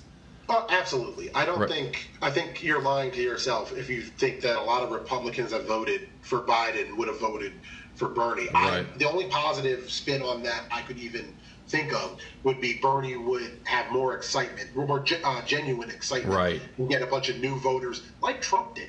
Right. Trump got new voters because he still had this perception of being anti-establishment because of all the conspiracy, yada, yada, yada. So there has to be some percentage of Americans that can vote, that have never voted, that would have voted for Bernie. I don't know if that would have won. I'm not saying that. Yes. I'm just saying that I think it's undeniable that a great amount of Republicans voted for Biden, and that goes to the point that he's not this far left socialist. Right. I don't mean that even as an insult or a diss. Yes. I just think it's insane that people really, like a bunch of people that know what they're talking about, were talking to me like Joe Biden is Bernie Sanders, and and it just baffled me. And to your point, and kind of show my own cards in the primary, I wanted I wanted Bernie, Yang, or Tulsi. Those are three different Democrats. So it wasn't like I'm one of those people that I just, who knows how I would have voted if it was an actual election between two legitimate candidates in the sense of one's not Trump. Right. Right. You don't know. And to your point, too, I know what you're saying, and I concede that you're right. I mean, we don't know who Bernie might have brought out. And then we also know Biden got 80 million, the most in history, and Trump got the second most in history. So Biden, obviously, a lot of people voted. It wasn't like he lost. I wouldn't say he had great enthusiasm per se, but he had enough to get the most in history. So I think it was more anti-Trump, but I don't think we're arguing on that. I think I'm just trying to flesh out what we're talking about. Oh, yeah, me too. Yeah. And also, because my biggest issue with the Democratic establishment is I'm one of the voters that got screwed over in 2016. Right. You know what I mean? Like, this is an establishment that has not cared about me because they know I'm not ever going to go like to the Tea Party or Trump. Right. So they completely disregard everything I want. And to your point earlier about minimum wage, and you had made a great point. I'm not here to try to act like, oh, well, it has to be in the COVID bill because of COVID. No. Mm-hmm. Your second point is exactly where I'd go. Well, why does it have to be in this bill? Because we can get it done. Yes. Yeah, and that's honest. You can't dispute that. We could argue that, oh, you shouldn't be sneaking it, but that's just an honest answer. Well, we need to get it done. And I respect that. I mean, that's respectable. That's a real answer. And the thing that gets me about the Democrats that are against it, okay, you don't want to hike up the minimum wage to 15. Mm-hmm. Okay, so we write in this bill that your state doesn't get it. And let's see if your voters like that. Right. I mean, yes. I think the better thing to do, this is me talking, this is just my idea. I think I heard Kyle Kalinske from Secular Talk say something similar, is instead of saying minimum wage, why don't we say every state their minimum wage is a livable wage? And then it'd be much easier to have West Virginia, because of Joe Manchin, be exempt from this. Well, a livable wage in Montana is not a livable wage in California. Well, here's what I think too, and it goes to that point in a certain vein is my only issue. Well, one of my issues with this $15 minimum wage, and I'm not for or against it. I don't really know what I am. I'm still trying to honestly research it. Here's my thing. To your point, I feel like $15 is kind of an arbitrary rallying cry they just came up with. I want it to be tied to something, like maybe tied to a certain percent more than the rate of inflation, or tied to a livable wage, or the price of, a one-bedroom apartment, or the price of business revenues in the state, or tie it to something mathematically viable that we can get behind scientifically to boost incomes, but also do the least harm we can to the economy one way or the other. And I understand boosting incomes can help the economy by increasing on the demand side. I'm a demand side economic mind like you probably are anyway, so I agree with that. But just tie it to something. My biggest thing is like, okay, you want to just arbitrarily say 15 nationwide with that, and you want to shove it into a bill really quickly. It just seems, something about that seems a little unscientific, a little unobjective to me. That's my concern, I think. Well, you're not wrong that it doesn't seem too scientific, but to that point, $15 an hour is $30,000 a year. Right. And to the point that Teddy Roosevelt made, like 100 years ago, I'm about to say 1,000 years ago, yeah, right. 100 years ago, yes, is what kind of business are you running that you can't pay a livable wage? Right. Like, I understand. Listen, we live in a country full of bureaucracy. You're telling me you can't figure out 2 sentences to fit in the bill that you could offer businesses to provide an exemption for, like, part-time workers, or an exemption for certain types of businesses that might not necessarily need a livable wage? But going over to England and France and seeing first world countries where they thought it was weird I was tipping them because they joked with me and said, no, we get paid here. Right. And that goes to what I've heard from a lot of people is, a lot of the things that we haggle over here, if you go to Europe, other first world countries, they already have it and it's not really disputed. I mean, and look, we could go issue by issue and there's going to be pros. Well, it's better over here, it's better over there, and they have a different population, whatever. But I hear your point, and I think I guess what I think is a shame, Charles, honestly, is that if we had a Republican Party or the threat of the filibuster being gone, or something where we could work with, this should be, in my opinion, in an ideal world, a standalone bill where the type of deliberations you and I are engaging in right now, the back and forth, the crafting of legislation for such a large-scale thing would happen. But because we have such an obstructionist, government right now where they don't want to do anything, you can't even really do that, right? Because you got to shove it in somewhere because they're not going to pass it otherwise. That's a shame to me, right? Because why aren't we able to engage in more deliberative processes? And I think it goes to your multi-party point. I think we had more parties like a parliament, we might be able to do that. But I don't know. It's just a shame, and that's just me talking out loud, kind of. Well, you've heard me say that 100 times already, yes. About Parliament and what I would like to see how we get ran. The reason that they're not getting rid of the filibuster is to protect the minority party, which yes. is always going to be one of the two parties with yes. the two-party system because of gerrymandering. Yes. The fact that we've crafted this allows them to never do a damn thing. What do? Pass, 2 bills a month? It's horrible, yeah. exactly what you're saying. It's so obstructionist that they never have these types of conversations because $15 a minimum wage, even though it's only $30,000 a year. Right. I'm somebody that had a job since 14. I've worked 3 jobs at points in my life.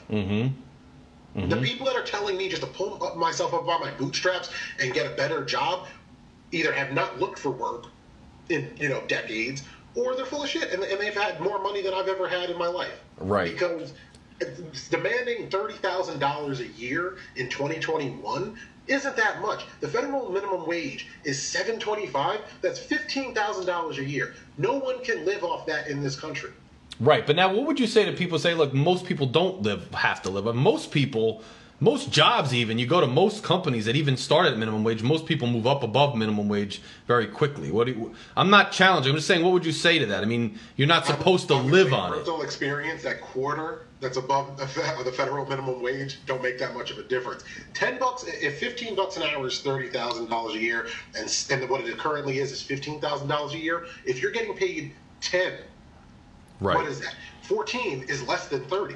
So where's this livable wage, which is the point of the minimum wage? Everybody wants to act like burger flippers is the only people that get paid minimum wage, and then they want to bring up nurses and cops. And I'm always baffled because you don't want to pay the nurses, the cops, and the teachers more. You just want to make sure everyone keeps making less. Right, and I've always kind of come down on that side of things. I think it needs to be raised. I think the number and the way we do it, again, I think it needs to be deliberated on. Maybe we'd even have a show with several people kind of together. We could all discuss it, just for, I think it'd be an interesting topic. But I hear you. I hear you on that. Now what, unless you can make another point on the minimum wage too if you want, but I wanted to go back to something else you said because I thought it was interesting. And this would kind of be more of a something as you as just a general thinking person as opposed to a specific expertise. But finish a thought on the 15 if you have anything. But I was going to say, you made a point about how the Democratic establishment is not afraid of the Democratic base voter because they know you're not going to go ahead and vote right, even though you did, so they're wrong on that at the local level, just saying. But why do you think it is that the right is so terrified, petrified of their base, but the left doesn't give a crap about their base? Is it because the left is a bigger tent party and the leftist base is smaller? Is it because of just psychology? Is it because the establishment of the right thinks like the base? Is it all of those things? Just in your opinion. I have thoughts, but I want to hear yours. Okay.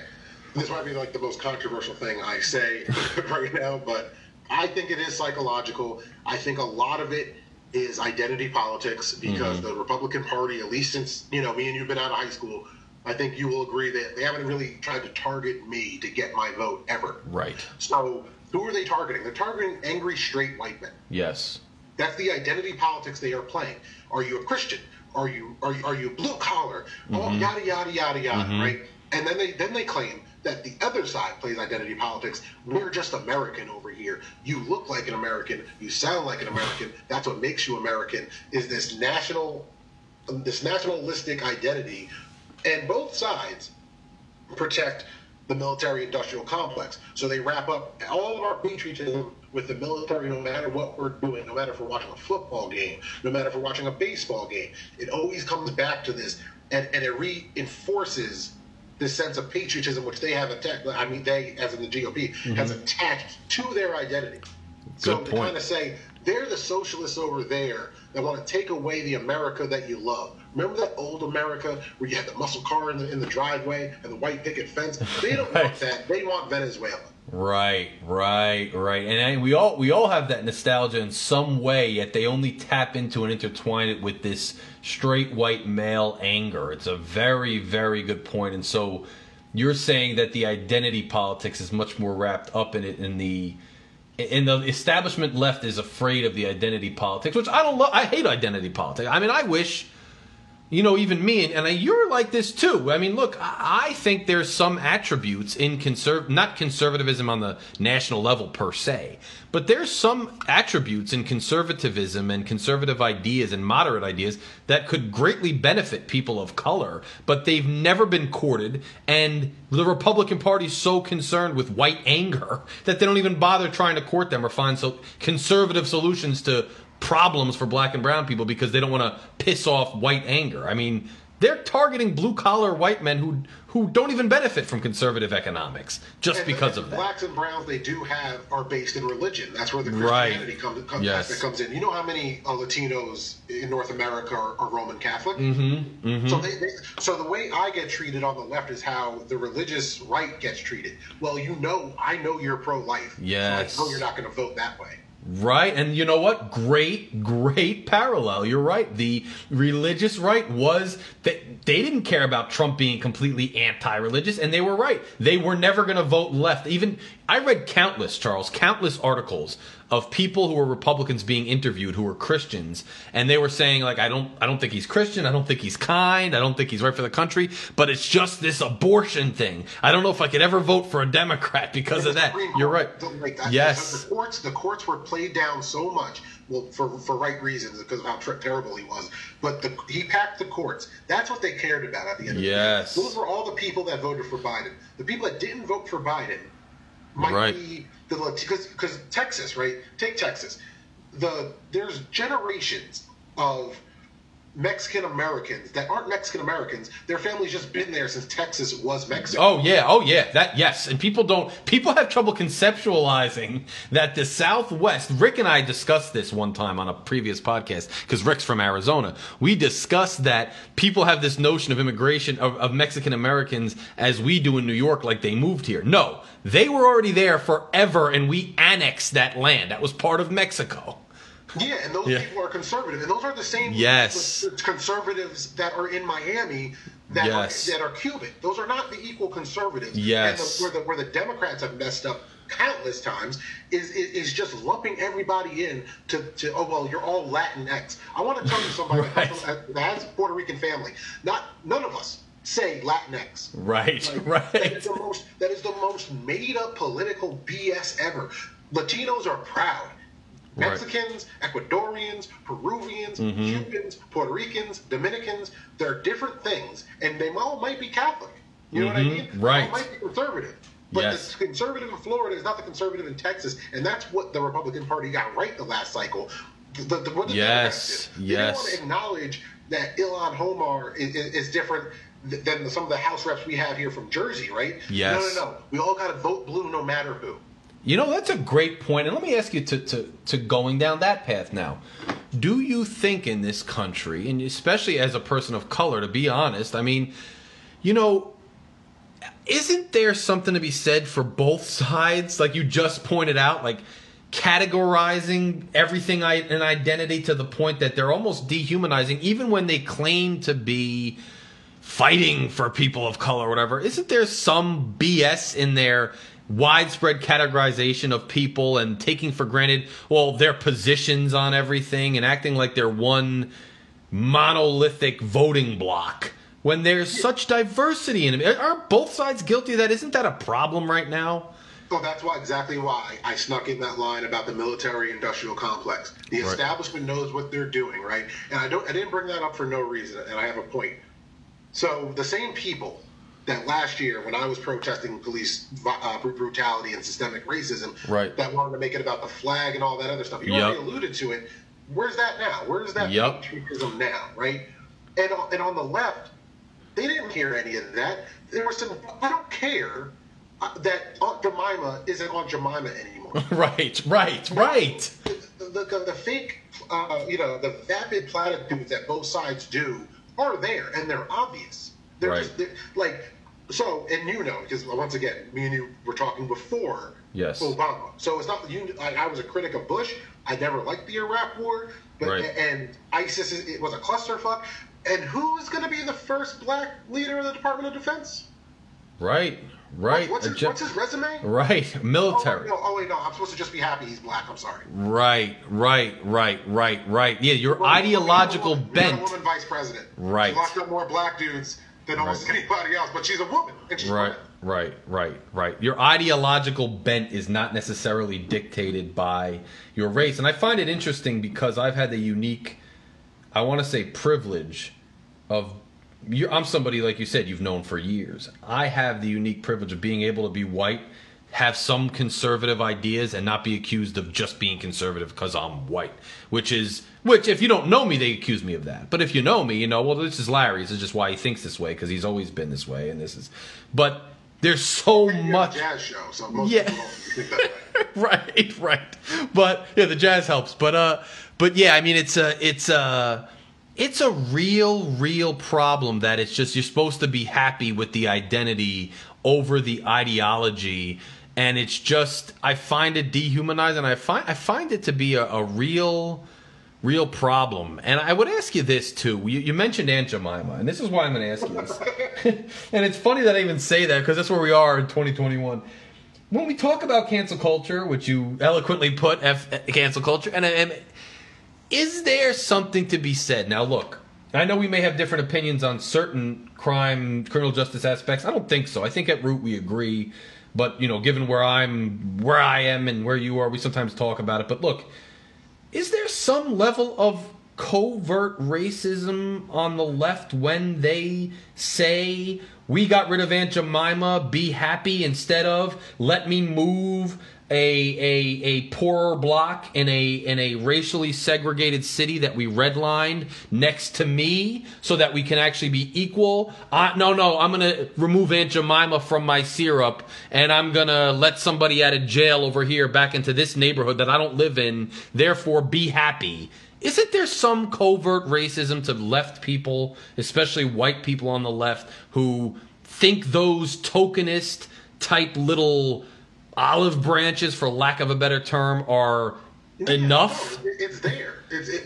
But last year, 2020, had global protests, the biggest civil rights protests in 50 years, 60 or 40 years, whatever. Right. And they were, everybody, defund the police, which rhetorically was bad, but the message was about reallocating funds to the community at the police surplus, right? Which got lost and got demonized by the people on the left. Right. And then the vice president they choose is one of the hardest hard-on-crime Democrats there are, but everybody's supposed to accept it because Kamala Harris is half Indian and half Jamaican. Right.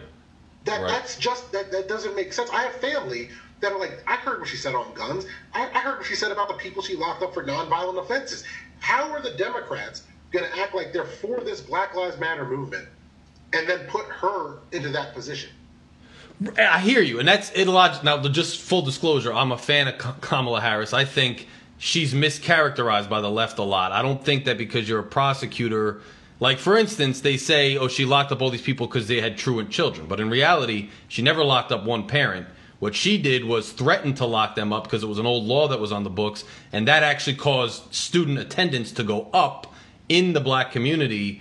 I just think there's something to be said to being hard on crime and how that can actually help the black community, because victims of crime are predominantly in the black community too. So putting away criminals doesn't always hurt black people. I don't... Well, no, you're right. And I'm glad you said that. Right. Because my issue with Kamala Harris wasn't only, it just kind of ignored a lot of what people were saying in 2020. Yes. But yes, as you know, I predicted that ticket before George Floyd was murdered.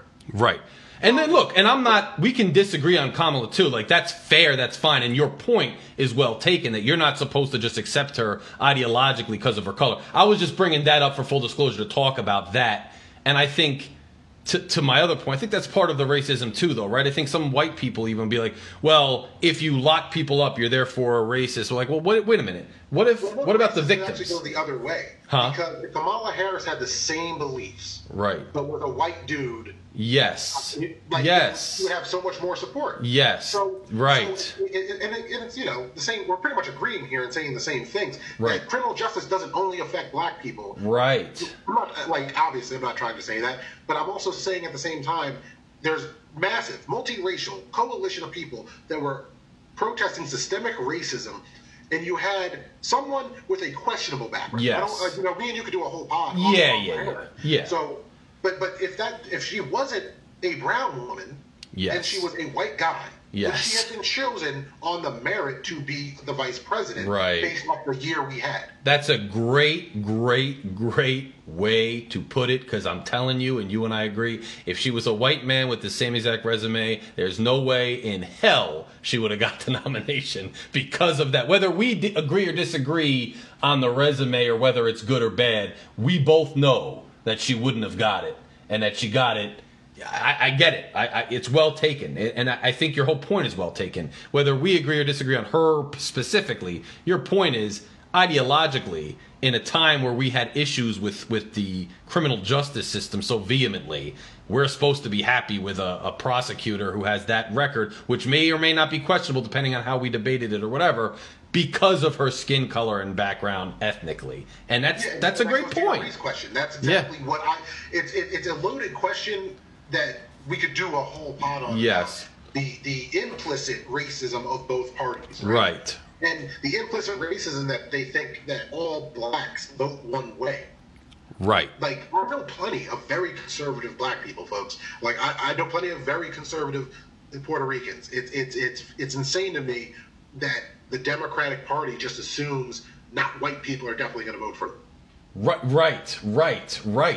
And that takes them for granted, and it's a problem. Whether you and by the way, whether you're further left and of color and you think they're taking you for granted by being too far right, or whether you have some conservative values and some of the people yelling at you, oh, we got to be, you need Bernie in your life or whatever. I'm not saying they don't. I'm just saying they don't all agree with all of that too. Some of them own small businesses and they don't like, whoa. I don't want all that. But making them like, oh, you're going to vote for me no matter what I shove in your face is implicitly racist. Now, Rick's saying that he disagrees, and he said Kamala got more votes because of ethnic backgrounds, not less. But that's what we're saying, right? We're saying she would have got less had she been white. She got more. I'm saying she definitely got votes on her own merit in one sense. But if she was so popular, she would have did better in the primary. Yes, and I agree with that too. And I think. Yeah, I agree. I mean, I liked her for some of her resume, but I'm Larry, our disagreements and things with that. But, yeah, I mean, to your point's well taken. I mean, she didn't win the primary. She didn't do very well. I mean, she was palatable to centrists, too, like Biden, but I take your point. I think Rick maybe misconstrued what we're saying. Murphy said, of course, she wouldn't have gotten it if she was a white guy. Biden committed to picking a woman as a running mate. Yes, he did, and he was going to pick the senator from Minnesota. Yes. Her name is Isby right now. Yes. Who, if I'm going to put my cards out on the table, I'm happy he did, and I'm happy he picked Kamala for all of her flaws, too. Because I don't think there would have been as much enthusiasm for Klobuchar if there was. Agreed. How little we're talking. We're talking a few percentage points, but when we're voting in the millions, 3% matters. Yes. And by the way, Charles, I mean, I think we would agree, too. I mean, if we put the same hypothetical, white woman, same resume, I still don't think she would have got the nomination. So, I mean, I think it stands. Klobuchar was the one they were really kind of saying that might be his running mate, and then it became Harris. I was, as you know from the status, I flaunted because I got something right. Yes. It was Harris, right? Yes. But I don't know, man. That's part of the establishment too, because there's plenty of people on the far left saying, imagine if Biden picked like a progressive like Nina Turner. Right. Like, yes. How enthusiastic the base would have been, and you would have got all the same people that were enthusiastic about Kamala Harris. Right. Good point. It's a good point. It's your point, because we're talking about, identity politics, is very, very well taken, and we agree on it. I mean, I think your example makes a ton of sense, and it's and I know it's the logic pod, right? Yes. But that's my emotional response to all this, because at the end of the day, politics is emotional a lot of the time. The logic comes in with passing the minimum wage with the COVID bill. Right. That's where my logic comes in. Yes. Emotionally, pass it by itself because it deserves it. I know logically that's not going to happen. Right. So put it in the COVID bill. Right. Which is honest and logically honest, which makes sense. And I think, look, when we talk about the whole identity politics and everything, I mean, look, I'm talking an ideal world, but my dream is to get to an ideal world where we are debating policy. And look, you and I think because, look, we grew up around a lot of different types of people, a lot of white people, a lot of everything of people. We knew, we're in New Jersey, there's, every race and ethnicity possible. So I think we exist in a world where people exist on their own merit, and race is just kind of an ancillary thing most of the time. And most of the world doesn't exist there. A good area for that because yes. our class, like say from class of like 04 to class of 2010, right? Yes. Overall, the area where we grew up, like I'd say something high up, like 80%, wouldn't let any racist shit fly. Yeah, we just didn't grow up like that, right? But it's different, and the crazy part is, and this is my opinion. This is not. This is more anecdotal than empirical evidence. Right. But we're more partisan now than we were when we were in high school. We definitely are. The kids that are chanting "Build the Wall" at a Latino basketball team, that wasn't going to happen when we were in high school. Hell no. Fights. You know what I mean? Not that it's good, but like. No, you're right. Hell no, bro. No, wouldn't have happened. Wouldn't have. Like we went to school after 9/11, and in the area we grew up in, we never worried about our Muslim classmates getting picked up. Never. You're right. You're right. It wasn't a thing. Period. But also, and to your credit, bro, you're not a racist. You've never been a racist. Right. So in your heart of hearts, and I've said this to so many of my friends that are just conservative, and they don't. Oh, I'm not racist. So how am I getting called racist? Well, if this politician walks like a duck, quacks like a duck, he might be a racist duck. Right, you know? right. So if you're going to defend this racist, and I got this too after protesting and all this other stuff, and they're like, how could you vote for Biden after this? Want to know why? Because I'm not voting for Trump and throwing my vote away on a third party I don't even believe in because I didn't like the Green Party candidate. I'm right. for the Libertarian candidate. How is that any better? Right. Don't tell me what to do with my vote. But I also hated the vote blue no matter who. No. Yes. That's so stupid. But identity politics was put on the left with the cancel culture, the SJW, the woke BS. Yes. And it was like the same people that are saying they hate cancel culture and hate the glorification and idolization of celebrities voted for one. I know. Yup. Yup. So, and my point... Did the Dems elect 2 actors in the last 50 years? No. Right. Ronald Reagan wasn't a Democrat, but he is the reason that there's a bunch of gun laws in California that Democrats get blamed for. Yes. That's also true. And to your point, and what I was talking about with growing up the way we do, is think we are able to see people on their own merit and debate the merits of things because of our lucky enough to have that upbringing.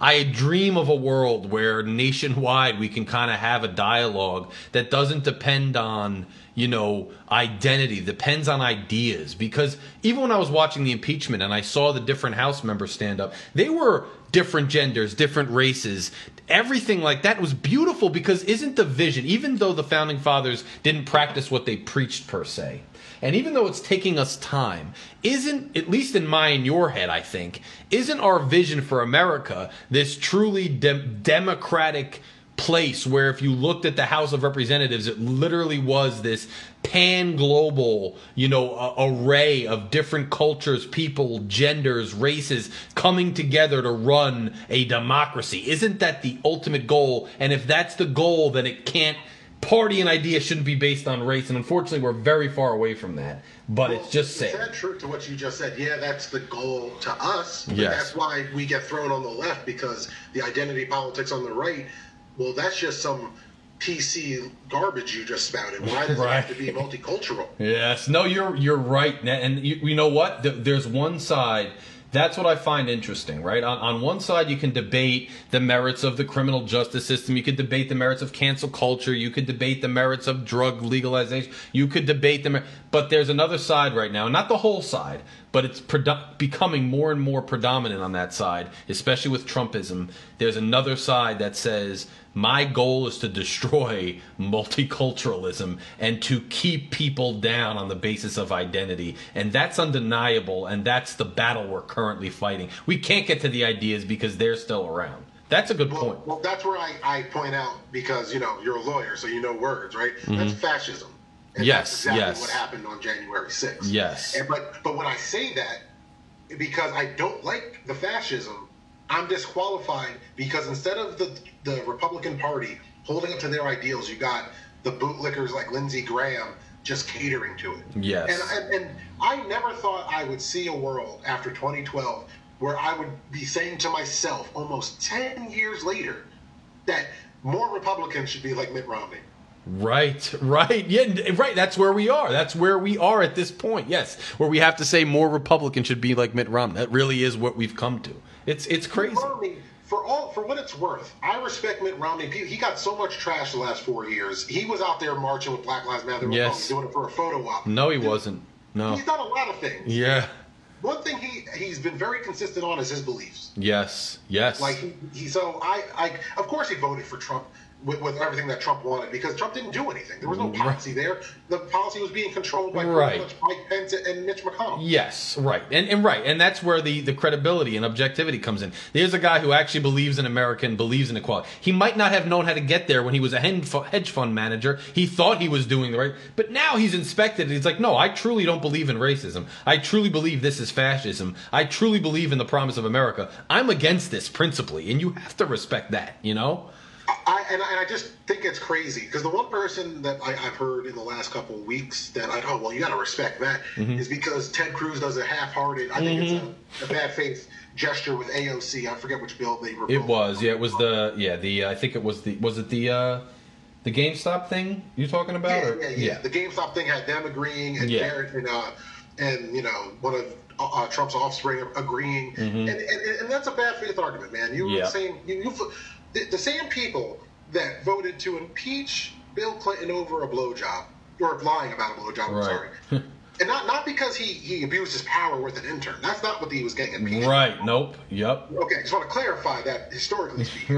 Right. That 10 years later, they didn't want to hold Wall Street accountable and do more regulations, because that was socialism. Yes. Like, if you remember, 20-year-old me, 21-year-old me, I'm 31 now, when I was talking about Occupy with you. Yeah, I remember. I was trashing Obama over that for protecting Wall Street. Yes. And here I am with my Robinhood app. Right. And all of a sudden the free market is broken and we need to put some regulations in. Right. So, right. I just think it's crazy, because I'm still talking about the same shit. The hypocrisy, yes. We're talking about it consistently, and the hypocrisy based on the changing whims of what's advantageous to them continues to just go where the wind goes, and it's ridiculous. And they fucking gave us fascism. No credibility whatsoever. The conservative part that wants to be more free gave us fascism. How ironic is that? I mean, we saw it coming, but it's ironic. Nationalistic, semi-religious fascism. Like, there's some Christianity bullshit that's worked in there, where there's plenty of people that believe Trump was sent by God, and they say praise Trump, and they chant that Jesus crap in the Capitol at the insurrection. There's video of it. Yes. It's just crazy. This isn't even me being hyperbolic. This is the stuff I watched, and I'm sitting in a world where now I'm getting called political, because I watch people storm my Capitol building, chanting things, looking for, like, and what you said before, we don't know what they would have done if they found AOC, but I have plenty of females in my family. I have an older sister. I have younger cousins. I just want, like, the fear isn't that they were going to hang her necessarily. Right. There's plenty of worse things that could happen to a female. Yes. So when you have hundreds of dudes with guns and zip ties storming the Capitol, that is an insurrection. Yes. And people get mad at me because I just lived. It hasn't been a calendar year. It hasn't been 365 days since I was marching out in the streets of Asbury, and people were worried about my well-being, because if somebody else acted up, it might be me with a rubber bullet in my face, or it might be me ending up in the street. Right. And these people have the audacity and the privilege mixed together to storm the Capitol building and look for people with weapons, and then get mad when they get charged. Right, true story. Bro, that's a great point. That's a great point to end on, because we went for a little over an hour. I gotta say, this was... my bad. No, it's not your fault. No. That's how much we could talk, but that's how much we don't talk. No, and we could, but and it's just a matter of, I just want to get some calls, and if they want to call, to kind of respond, because I think you kind of got some excitement going and everybody talking, so I want to see if I can get some calls from it. But it was a pleasure to have you on, and it was a pleasure to going back and forth. I think I'm going to keep getting guests back on that were really good. So you should come back on any topic. We'll pick a topic. We'll arrange for it. Come back on the show, discuss it more. I'm going to post the links to the Dope blog on the Facebook page. Make sure you share this show, because it was a great conversation, man. Thank you so much. The only time on my blog, on my podcast, on Apple Podcasts and Spotify, that I even gotten remotely political, I took 3 months off last year after George Floyd. I pretty much took the summer off back in September, and I had to acknowledge it was because of everything going on in the world. So this is actually the first time I'm doing a podcast strictly on politics. Yeah, so and you had fun with it, and you did great with it, so it was a pleasure for everybody. I was trying not to curse as much as my body was like, just drop a fuck in here. Yeah, but no, it's fine. And you got away with it. It was fun. So, you got to let loose every now and then. It's Friday night. It's Friday night. So well, my pod has the explicit thing on it. I didn't see it on yours, so I don't want to get you in trouble. No, yeah, we're fine. I got to add the disclaimer later too because I forgot to say it. But Charles, great having you on. Hopefully you come on again soon. Make sure everybody tries to listens to this. That's your fans. We'll do the same with your cast, and we'll arrange to have you back on soon. Thanks so much for coming on and dropping your knowledge and sharing your perspective with us. I think it was really beneficial, brother. Thanks, man. Thank you so much, bro. I appreciate it, and I would love to come back on. You keep it up, man. This is an awesome show. Love the jazz. Thanks, bro. And then you'll be back soon. So have a good night, brother. You too. Later. Great call. Just another great person. Another great person that I've encountered through life who has their own perspective and their own professional experience to bring to the table, and who has a unique, great perspective. It just enhances the conversation so much. And that's what we're going to keep doing on this show. Any phone calls, the number, 973-536-2530, 973-536-2530. Hit the box. We got like 25% on this little phone still going, so we got some time to take some calls. I'm willing to take a couple calls. Get your thoughts on what we talked about. Get your thoughts on whatever else is going on. Would love to hear from you. And as I always say, you want to come on the show, just reach out to me. I mean, Charles and I have been talking back and forth for a while about it, and I arranged this date. He was down. We talked this morning, just confirmed it, and he was back on the show. And it was every time we do these interviews, too. These interviews are like an hour long, and they fly. It's like it's 10 minutes because we're just so lost in conversation, and it just flows. And I always glance at the comments while we're talking, and everybody's usually like into it. They're vibing with it. And it's 11:15 already. Jeez. I mean, it's crazy what we got going on. But 973-536-2530. I saw some of you had some opinions in there, so you can call up and voice them. I mean, I'm not, me. It's winding down now, so I'm not going to go back and forth with you like crazy or whatever. But anybody's got opinions or anything they want to talk about, 973-536-2530. Somebody new should call too. I know Rick does his duty, but other people can call, and drop some little knowledge or a little bit of a perspective here and there. You don't always just get to sit back and listen and just rock out with the jazz, as Charles pointed out. Once in a while, drop a little comment in here. It's okay. You can do it. But if not, that's fine. We had a long show. I think the monologue got some points across.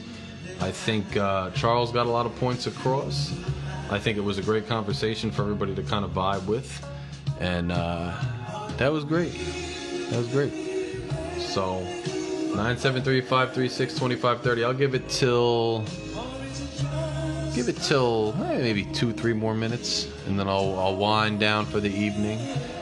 So feel free to call. If not, just rock out with the music. And I'm taking next week off because I have a volunteer commitment I have to attend to, and I want to.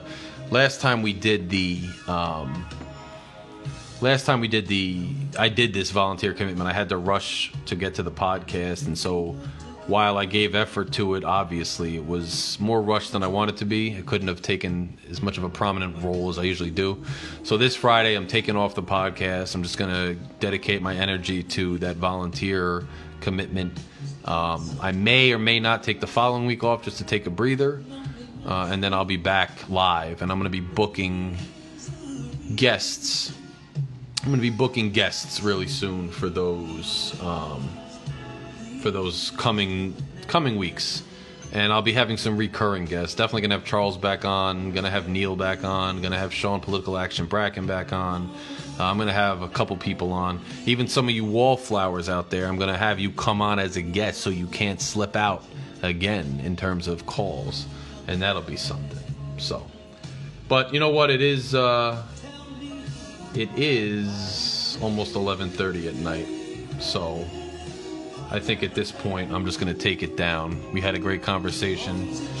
Any other input? A lot of you guys already discussed things on the comments, so there's not much need to go crazy and continue to take calls. You guys had another great night with me. I had a great night with you. continue the battle, continue standing on that line, continue pushing objectivity, standing up for objectivity and the intellectual truth. And continue to come on here and vibe with me on Friday nights, because it's an absolute pleasure to talk to you guys, to see you guys talking to each other, and to provide content and music so we could all vibe and go through the current events of the day and the conversations of the day together. There's really nothing like it. And I appreciate and love being on with you guys. So I will see you in a couple weeks. I might do a pre-recorded version next week or the week after. And I'll see you soon. If not, you'll just have to hear from me in 2 weeks. Go back and listen to some of the old episodes. See you guys all very soon. It was a pleasure being with you. Until next time, I'm signing off. Good night.